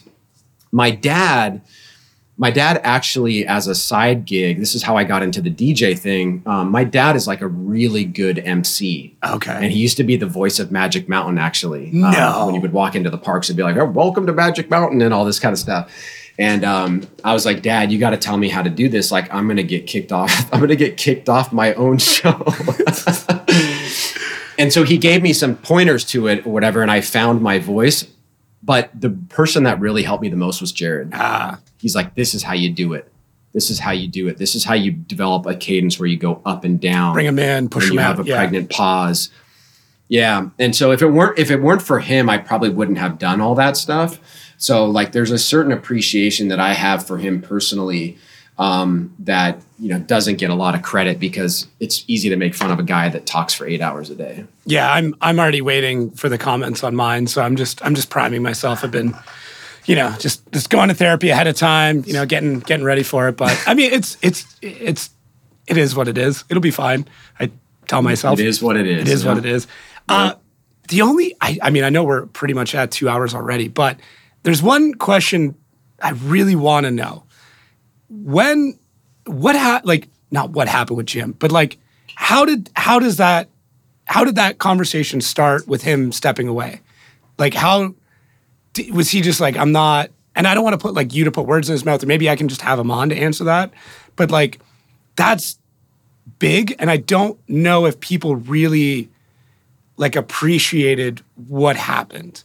I feel like in my mind, it felt very glossed over. And it's like, oh, Ryan's just going to like take over and stuff. I'm like, well, hang on. This is a big, big deal. And obviously the position he's in now is incredible and he's crushing it. And I got to see him at PRI quickly and just kind of say hi. He had no idea who the hell I was. That's fine. But like, how does that come about? Can I, if whatever you can divulge? Sure. So, I mean, yeah, and 2 hours is not a problem for me. I'm alone in the office right now, so we can go as long as you need. Sweet. But so I was actually in Jackson Hole. I fell in love with Wyoming a couple of years ago, And my fiance and I were starting to go to this cool ranch in Jackson that one of her parents' friends owns. And it was really, really cool. I've never done anything. It's totally like Yellowstone. It's like just amazing and all this cool, really cool dope fishing and like hanging out in the wilderness and stuff. And like that's stuff that I really like. I happened to land in Jackson, like in the middle of our summer break. We had a period like in 2020, 2021, where we had like a longer break than usual. And so that's when we went to Jackson. And I had landed and he's like, hey, he texted me and was like, hey, I really need to talk to you about something. And it had the vibe of, oh crap. Yeah. Yeah. Like that's the vibe that it the had. Girlfriend text like, hey, when you get across. home, we need to talk about something. You're like, great. 100%. Yeah. 100%. So, and I like, I'm so used to, oh crap in FD, like it doesn't really affect me that much anymore. Like, oh crap is basically like what the constituent are the constituents of my life basically. And so I called him up and like, I could tell he was nervous a little bit. And he was like, basically like, hey, I'm going to step down. There's another opportunity that I have. And, I really want to explore it. And so I don't want to put words in his mouth, but that was my experience that I had. Basically, I think he's older than I am. And he had really kind of taken this to a point where I believe that he felt he had given everything that he had. Okay. And that there was not much more for him to do. And this other opportunity presented itself in such a way where like, look, like if you're not being inspired, if you're not being motivated, if you're not like waking up in the morning, throwing the covers off, going crazy, I get that. Like, that's definitely sucks. And a lot of people have that. I've had little stints of that from time to time. But that was basically the vibe that I got from him. And so, it wasn't a question of like, hey, if we did X, Y, and Z, would you stay? It was like, he was pretty committed to doing it. Yeah, he had a foot at the door. Yeah. And so, but he was very, very understanding about how significant it was. And he essentially said, look, whatever you need, I will do. And look, this is the biggest compliment to me. And this is why I love Jim so much and that why we have such a good relationship, even though like we are so different, our personalities are so different. They were very complementary in a lot of different ways in our business because they're very yin and yangy. Yeah. Right. And there's really good parts about that. And there's also challenging parts about that. I mean, you know this, like having partners, it is sometimes it's a crutch, but it's also a shared responsibility. It's a check and a balance. If you don't have a partner, if you don't have that partner, you have more responsibility, but you don't have anybody checking you. Yeah. And so that either one of those scenarios can be really good or really bad. And we just happen to find the nice kind of like balancing point there. But the biggest compliment that he paid to me was like, I can do this because I know you guys can run the company without me. Is that one of those so I was like, right in the feels? Yeah. For sure. Definitely because I was nervous about that, right? Like we've been doing from that point, we had been doing this for 18 years with each other. Right. Wow. And like, I've spent more time with him than pretty much anybody, including, family members and close friends and all that kind of stuff. Right. Like in developing business plans and going to meetings, like we were mostly at the hip all the time. We always conferred about everything and not having that dynamic was going to be very, very weird. And so he was very like insistent on making sure that I was happy with how the transition would take place. And so that was in the summer. And we decided that basically by the time we got to Irwindale, he would have been phased out. And that allowed him to communicate that with PRI basically, and then gave me an opportunity to kind of develop what the plan was going to be, assuming that plan was going to resonate with the current employee staff that we have and the ways that we needed to communicate that and all that kind of stuff. And like it's honestly been like the most challenging but inspiring last year and a half of my life for sure. Yeah. Because like I'm not by myself, but I'm by myself relative to how it was with Jim before. Yeah. Right. Like I don't have that person. I mean, he's there at a moment's notice, but like, look, when we're in the office every day together, it's just different. Yeah. And I don't have that anymore, you know? So, but I also don't have to get somebody else to agree. So we can be more efficient in certain ways as well. That's very scary. But it also can be good in certain circumstances, you know? So like that, it's been very thrilling the past 18 months of being in this position, in a lot of different ways. And, he's been super supportive of, the whole time, and we still communicate and all that kind of stuff. But like, yeah, it was shocking for sure. Yeah. It's just, I don't know if it was just how you guys handled it from like a PR front, but I remember hearing about it. I'd be like, oh, we're going to hear more. Like there'll be like this roadmap and they'll have all this. And then it was kind of it. And then I was like, okay, like, and then I obviously I heard about where he went and what he's doing. I'm like, okay, this makes sense. But it was like, I kind of, for me, I felt like I got left in limbo of like, was there trouble in the water, or was it like same thing? Like, hey, I've given all that I can give, and now I'm at the point of like maybe not holding back, but like I'm not inspired to continue to push this where it needs to be. Because admittedly, when I had heard that it was changing over, specifically to you, I went, oh, in my opinion, Ryan is a lot more progressive and will try crazy shit and will like go and do stuff. And I always felt, and I don't know Jim very well, but like I always felt like he was very reserved and like, okay, we're going to think this through. We're going to roadmap this. We're going to plan this. We're going to do all this stuff. Whereas I got the vibe that you were kind of more like, no, we got to try this thing. Like this, look at this thing. We got to do this thing. So I was excited in the fact that I knew the progression of the sport was going to happen fast, but I also know with driving fast, it can be rocky. So it was like, as this Uber fan, I was like, oh, like here's what's going to happen, but here's the consequences surrounding it. And it sounds like even through this whole conversation, that's what you've been battling, like these conversations about the data stuff, and you're like very excited, like changing and judging. You're like super excited, but what if? Whereas if Jim was there, the discussion would have been, well, hang on, if we change this, what's going to happen, right? So it almost feels no, you're right on. You're right on. Yeah, I am a little bit more wild. It feels like honestly, this is nothing against Jim, but it feels like like going to college, where like the parent isn't there to be like, hey, you can't live off ramen.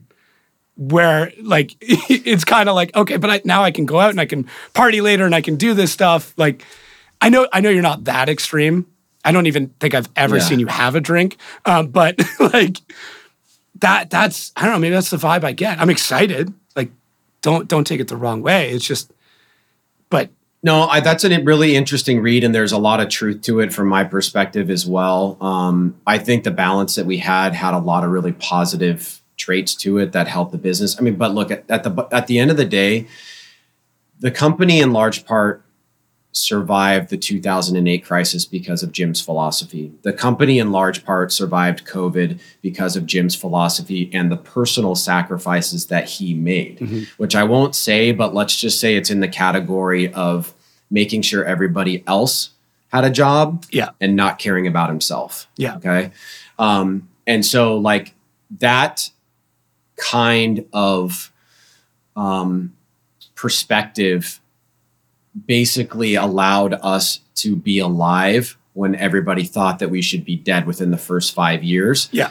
And I agree with 99% of that, but I do also have differences in approach to him on a variety of topics that I don't know if they're better or worse. Yeah. You just have to go out and kind of do it and see what happens. But you should talk to him and like see what he thinks. Like we've talked about this ad nauseum between him and myself in terms of like what does it mean, and making sure that I'm comfortable and all this kind of stuff. And so like we did. It was not one of those like the partners are breaking up type of thing, and we never even really thought about it. This is probably like, you know, the one of the things that we like totally are similar about is like we are not very good self-promoters. So like the reason why we did what we did is because we felt that part was necessary, telling people that he was going to be leaving the company. But why you didn't see a roadmap or what we were going to do or whatever is basically just like doesn't really feel like in line with our personalities. However, like we did spend a lot of time talking to the teams about it. Yeah. And we got in front of the teams. We told them how it was going to go, you know, what Jim's responsibilities were going to be during the transition moving forward, what his perceived role was going to be when he went to PRI, how that might benefit us, et cetera, et cetera. Just to kind of like make sure everybody felt good about what was going to be going on, and that, you know, it wasn't one of those things like, oh, there's a breakup and you know, now everything's going to go to shit, you know. So that was important to make sure that people didn't think that. Yeah, it's like the parents, as a child of several divorces, it's like the parents breaking up, or like you're explaining to the kids, okay, don't worry, like you're gonna get 2 Christmases, and like, you know, we're still friends, but like we just, you know, Dad's got a new girlfriend in Cuba, so he's gonna be there now, like in the best possible way, right? It's just, yeah. I mean, I'm excited for you. I'm excited for the sport. I'm interested to see where it goes. Like I'm so happy just to be on the coattails right now of like being like, okay, this is what's going on. But it definitely, it not that it changes anything fundamentally, but it's just a new mindset. Like we talked about F1 and like the Bernie era, and then like how that shifted. And then they allowed drivers to have social media. They allowed drivers to self-promote, and that just fundamentally changed everything. Yeah. And then, you know, that becomes a new era. And then you get Drive to Survive. That is the new era. You talked about the Housewives, because my wife is a huge F1 fan specifically because of that show. Like you hit the nail so hard on the head with that. Like but that's what it is. Like this is, to me, this is probably one of the most definitive years in this sport that we're going to see. And I have a bad habit of making predictions early. And I'm of the opinion, if you get it wrong, no one will remember. But if you get it right, everyone will talk about it. So maybe that's why I do it.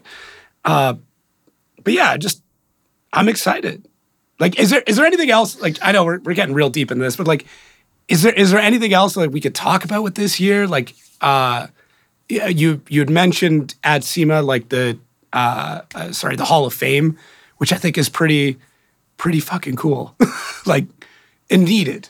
Yeah, there's so like Brian, our sales director, who's like a dear friend of mine as well. We used to be roommates back in the day. We were talking about it today. We're like, dude, we've never done so many new things in a singular year. And many of them came about organically. Like there's going to be multiple releases that you'll probably see in like the coming weeks with, you know, from the consumer-based app to like the new judging rules and regulations going out to, you know, obviously people will know about this in a more robust way. We've got a bunch of other like digital campaign things that we're doing. Nice. We've got, you know, the new technology side of things, and then we did the Hall of Fame. And we also like added like 100 and like basically 100% of the registrations that we receive in is going back to the teams in the form of prize money. So we're going to be like just shy of like $300,000 in prize money. And we've always paid a decent amount of prize money for the model that we are in, right? The model that we are in without a television rights deal, without collective bargaining agreement with athletes and all that kind of stuff, basically usually is a percentage of your driver registrations. Right. And typically like 30%, 40% is pretty good. We've always been about like 50 to 60, but we increased that from like 60 to 100, maybe 105%. That's cool. So we're paying out, we're doubling the championship purse. We're doubling the per round for 1, 2, 3. We're doubling the championship purse for Pro Spec. And then we're doing this Hall of Fame thing. And the Hall of Fame thing, there's like a couple different elements to it. One is, I wanted to create something that would have like a lasting kind of legacy feel to it. Mm-hmm. So we reached out to the company that does the Major League Baseball and NFL Super Bowl and World Series rings. Okay. And we got them to make a ring for each Hall of Fame inductee. Oh, cool. And like, I could show you like what it looks like and stuff like that, but it's a $10,000 ring. Jesus. It's got like pretty meaty. Yeah. So we're going to do 2 inductions this year. We're going to do them at Long Beach. And then we'll probably do, at least 1 or 2 inductions a year moving forward. Okay. Part of that is that the city of Long Beach donated basically a piece of land to us for us to put a monument to memorialize the names that go in as Hall of Fame inductees. So damn. I don't think we'll have that ready to go by Long Beach, just because it's like involves the city and like city stuff and government stuff's hard. And the city of Long Beach is not. We know where it's good. Is not known for working quickly or being super great to work with. No city is really. Yeah. Okay. But yes. We know where it's going to be. It's going to be at the Long Beach Convention Center on the grass, like where you walk up to our box office. And it's probably going to be a slab of concrete or a structure of steel. And then we'll memorialize the people's names that get inducted on there. And then probably Saturday, before opening ceremonies or during opening ceremonies, we'll do those 2 inductions. And, for those wondering who it is, I don't know if we're going to say it as a surprise, or if we're going to do it as this is who it is, get ready, they're coming, whatever, that kind of thing. And then build some like promotional stuff around it. Because there seems to be a reason to do that as well. Having a mixer and maybe taking some old prints from Larry and putting them up and letting people see them and having the public come and blah, blah, blah, blah, blah. We're talking about ideas like that. But yeah, that's another thing that we're doing. So we're really excited about it. The marketing guy in me says, let people know a couple weeks in advance and then do it. But I mean, once again, the fan in me is like, no, just make me wait. Like I know. I think like this person and this person are being inducted into the inaugural year of the Formula Drift Hall of Fame at Long Beach. That, for the marketing person in me, I like that a lot, right? And that's the way that most other sports do it. They're never doing it like the Emmys or the Academy Awards, where the winner is. They don't do it like that. Yeah. You kind of know, like, once the vote tally comes in. But our thing is not the way that we structure the Hall of Fame is that there's no limit on the number of inductees that we'll do. Well, there is a limit because I don't have $10,000 to make every time a ring happens. I have to kind of go out and get the funding for that. But we decided to do 2 because we think there's 2 guys that at the beginning of the championship's birth were significant enough and on an equal playing field in terms of like their ambassadorship to the sport. But it's not just drivers that are eligible for the Hall of Fame. It's anybody within the industry that has made a significant contribution such that the sport would not have been the same without them. Ooh, I like that. From media personnel to fabricator, from fabricator to design person, there's a lot of people that you can't imagine what the sport would have been like had they not been involved. And so like they would be up to be inducted. So you're telling me there's a chance. There's a chance for you. Get a few more years. I gotta keep pushing this. That's cool. That's good. And I think, that legacy and that, like, for example, I was at the Hockey Hall of Fame like this past week with my son, and it was like I remember talking about how when I went, when I was his age with my dad, like very similar setup, the age gap is almost identical.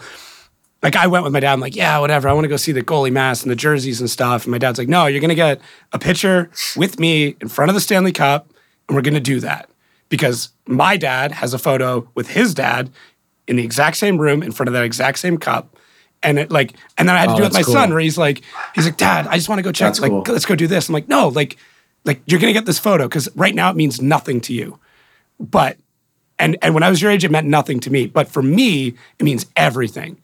And like I sent my dad the photo and he sent me the one. Anyways, but like having that. I love that. That place though, right? Like giving people that place, because that place for a lot of us is Irwindale. And like that's a whole other thing. I don't even want to get into that of like, that being around and not around and the coins and all that shit. But like, we need to, as drifting fans, we need to have an always place, right? Whatever you want to call it, whatever, if you want to add some religious element to it or worship element, perfect, whatever.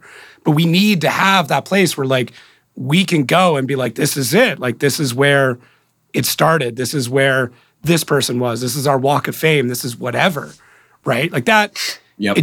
And it's same thing. It's I always try in these moments of like, okay, it doesn't mean a lot right now. This guy's getting a couple rings, whatever. But it's not about us or me or you now. It's for the fans who are just getting in and be like, I remember that person being inducted into the Hall of Fame. And that's what changes it from like, a sport to like to a culture and like a group of people and something that becomes greater than the sum of its parts, right? So, like, same thing. I know I'm reading I completely way too much agree into with it, that. It's no. But I really liked what you said there, and like when we were thinking about this, one part was being motivated by like, hey, it's the 20th season. Yeah. It's probably appropriate. I mean, we could wait till the 25th season, and maybe that would be equally appropriate, but. It just kind of felt like, so like we started seeing our first like set of drivers that are kind of like retired, Yeah. Cause like for me, Reese and Sam and Tanner and some of the other like bigger names that like left the sport didn't retire. They left to go do other things, or they came in and drifting in stints like how Tanner did, came in for a little bit, got the Top Gear thing, left to go do that, came back for a did couple another rounds. season. And then, it's just like, obviously like when you have opportunities that he does, it makes sense to do those kind of things. And so like it felt appropriate for the 20th season, but it also felt appropriate for Long Beach because when we first started talking about this, we thought the most obvious places to do it would be Irwindale, would be Road Atlanta, or would be Long Beach. And exactly what you said was like the tough part about Irwindale. Who knows what's going to happen? Yeah. We put a monument there, and in a couple of years, it's getting bulldozed down. That doesn't really make a lot of sense. Road Atlanta definitely has the nostalgia appeal. Was the very first event. They were the first to contribute to the sport, and they were going to let us do it too. But Long Beach is where we're from. This is where the sport started for Jim and myself. Yeah. Long Beach has been where our office has been since the beginning, basically. And it's where I feel our most iconic event is. It's the only event that we have that we actually have to work with an entire city to do. And when you think about like the roots of drifting, not the weird, crazy stuff that we see nowadays with like what kids are doing and like how some people think that that's drifting. Like, what are those videos called again? Takeover videos. Those crazy ones. Yeah, the takeover videos. Yeah, like all that crap. Not that, but the days where like, people were, drifting on the docks and in the mountain hills and all that kind of stuff. For anybody that knows the history of Long Beach, that has always existed here. Yeah. And especially in the early days, and especially at the port of Long Beach and all that kind of stuff. So there's just a deep history here in Southern California. This is where our office is, and this is where like one of our most iconic events is because it's also a street course. And dude, they jumped on it fast. They were like, "Yeah, we're down. Let's do it." Really? So wow. That's why we're going to do it. Yeah.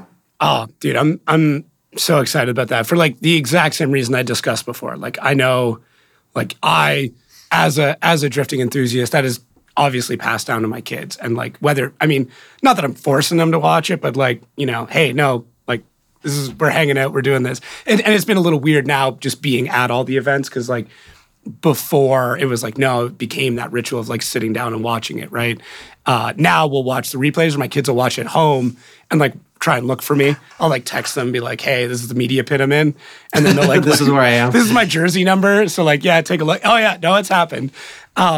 But I'm excited to have a place that I can go and like take them there and be like, this is it. This is, whatever. Like we can speculate and, there's people that are going to get in there at some point in time, whether it's not today or this year. But that part to me, like as and once again, I know they're bigger fans than I am. I know there's fans that have been around a lot longer than I have. But as the fan that I am, that was such a service to us, whether we know it yet or not, is kind of how I look at it. Look, I mean, like, I believe in the sport. I've always thought that the sport was special. Yeah.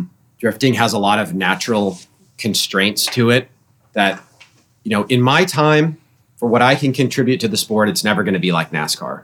It's never going to be as big as NASCAR per se. It's not going to be a multi-billion-dollar business in my lifetime. But and that's just because, like, nobody makes drifting tracks, right? Like, we were going through this the other day, like, looking at the actual applicable venues that would work for our events. There's 900 stadiums in the United States. There's 1,500 racetracks, not all of which are paved, many of which are old. Most of those 1,500 tracks are here because of what NASCAR did in the development of automotive racing in the early years, and a lot of the short course oval tracks and dirt tracks and stuff like that. The amount of tracks that work for us as a sport, with ingress, egress, flow, out, grandstands, appropriate paddock space, burnout box, all that kind of stuff, is probably 20. Probably 20. And, of those 20, we're already using up 8. Of those 12, the ones that we would swap out for the ones we have, maybe 1. And we are not really in a position to add on, because, like, the drivers pretty much overwhelmingly don't want to add events right now. Yeah. So, like, I just know, like, look, the 8 events to maybe 10 events over the next 5 years is kind of what it's going to be. Mm-hmm. And so I kind of understand, like there's a natural constraint to that in terms of, look, how many bodies you can get through the door, how many broadcasts you can have. That doesn't mean there's not opportunity. I mean, there's tons of opportunity, like what we were talking about with, Drive to Survive stuff. Like, we're out actively, pitching that kind of stuff. And if something like that hits, I feel as confident about the stories that we can tell about fill in the blank with your favorite driver. Yeah. And comparing that to everything that you see in Drive to Survive. Probably more absurd, more crazy, more out of control, by the way. I mean, as you're very well aware of. We got some personalities hanging around these parts. Yeah. Yeah. So I've always believed in the sport. I think that is a really unique, awesome, amazing thing. But I also am honest with myself. Like, at the end of every year, I take inventory, and especially after the first event, I'm like, are we still there? Sometimes things just change, and, like, that's kind of crazy, because for all 20 years that we've been doing this, we've never had an event go backwards. It's always gone forward, whether it's been very incrementally small or massive. And, the statistician and the probability calculus should be saying, don't worry about that, Ryan, it's going to be fine. But, like, I always have to be honest and basically be like, where are we at with the sport? Like, how fast is it progressing? Where are the opportunities and stuff like that? And if you don't appreciate that, I think it becomes very difficult to, like, figure out how much of your heart to put into it, because there's going to be times where it's going to really suck. And it's going to be really, really hard to do. But if you don't fundamentally believe in the sport, and you're just kind of, like, along for as long as it'll go or whatever, you won't put that kind of energy into it. So, that's the reason for the Hall of Fame, right? That's a way for us to basically be like, look, we're in this, until they shut us down, we're in it, because we're going to build this thing, and we're going to have to, continually build people up so that they can get inducted in there. And it's going to be, treated like the Major League Baseball Hall of Fame and the NFL Hall of Fame and blah, blah, blah, blah, blah. So, there's just, there's a lot of things to think about this year, like tons of new stuff that we're doing. I'm sure, we'll probably have some subsequent conversations about it or whatever. And, I always come into the season with a little bit of trepidation. And then as soon as I get to the first round and we have the opening ceremonies, I'm like, oh yeah, this is what it's all about. Yeah. Oh, that's good. Well, I mean, I can't think of a better note to finish things on. That it's a good way to close out. I'm excited. I want to say thank you for letting me and the team do this. I'm excited to bring stories and give drivers an opportunity to have a place to have these longer form conversations, talk about stuff they've never been able to talk about before, get into the controversies, like, you know, let the drivers get to tell everybody who they are. And that's the part I'm the most excited about. I want those awesome conversations that happen in the pits and those like crazy technical, crazy deep like connections, just to be public and give the fans that service. Because that's, to me, is the next big thing, is like, I want the fans to see what we've seen in the pits and what these drivers are like and what they don't get to see in the 30-second interview on the podium or whatever. They like that's the part I'm excited about right now. And me too, man. Me too. And like, I think like my philosophy has always been like, I don't like shying away from things. I don't like the idea that you're not talking about something because you don't want to talk about it. I mean, for heaven's sakes, like I've spent Saturday nights answering YouTube comments. Yeah. You know? So I still do that kind of stuff. And like, I put myself out there and like, will give fans my cell phone number or my office line or my email or whatever, if they want to correspond. And this is just a more professional extension of that, in my opinion, where I don't want you guys to feel like you need to be able to be, you don't have to worry about what questions you want to ask, that you can just go and get those stories, and kind of like have that contribution to the sport and to the industry that we haven't really done, because we haven't done anything like this before. So like, I'm stoked that you're the tour guide, man. It's going to be a lot of fun, and you know, you guys are doing a lot, but I think it's all going to be worth it. It's been fun so far. I'm excited to see where it goes. There's so many conversations I'm excited for. And just even in the beginning, just the quick conversations I've had with drivers and staff and everybody else, it's going to be wild. So, cool, man. Yeah. That's sick. Well, thank you everybody for listening. Please make sure to subscribe. You know, check it out in your favorite podcast app. Check out the video stuff too, because like I think that's definitely important. Especially if you're listening, you need to go back and watch this, and you can figure out what Ryan's childhood nickname is, because it's right behind him. I'm not going to say it. You're going to have to go see it. But anything else from you, or we just wrapping it up? No, this has been really cool, man. I'm super appreciative to be a part of like some of the opening parts of the rollout for the podcast, and I appreciate you thinking about me. And I'm really excited to kind of like get the season kicked off. And what I'm really excited about, and you could cut this out of the podcast if you want to, but I'm really interested to see how you guys are going to approach the at-event stuff, because to me, that has the possibility to create a lot of really fun and interesting things. We'll talk about it. We got plans. Okay. So cool. Well, thanks everybody for listening. I'm not cutting that out. That's staying in there. That's your teaser for the year. All right. So cool. Thanks again, everybody. And just make sure to catch the next one.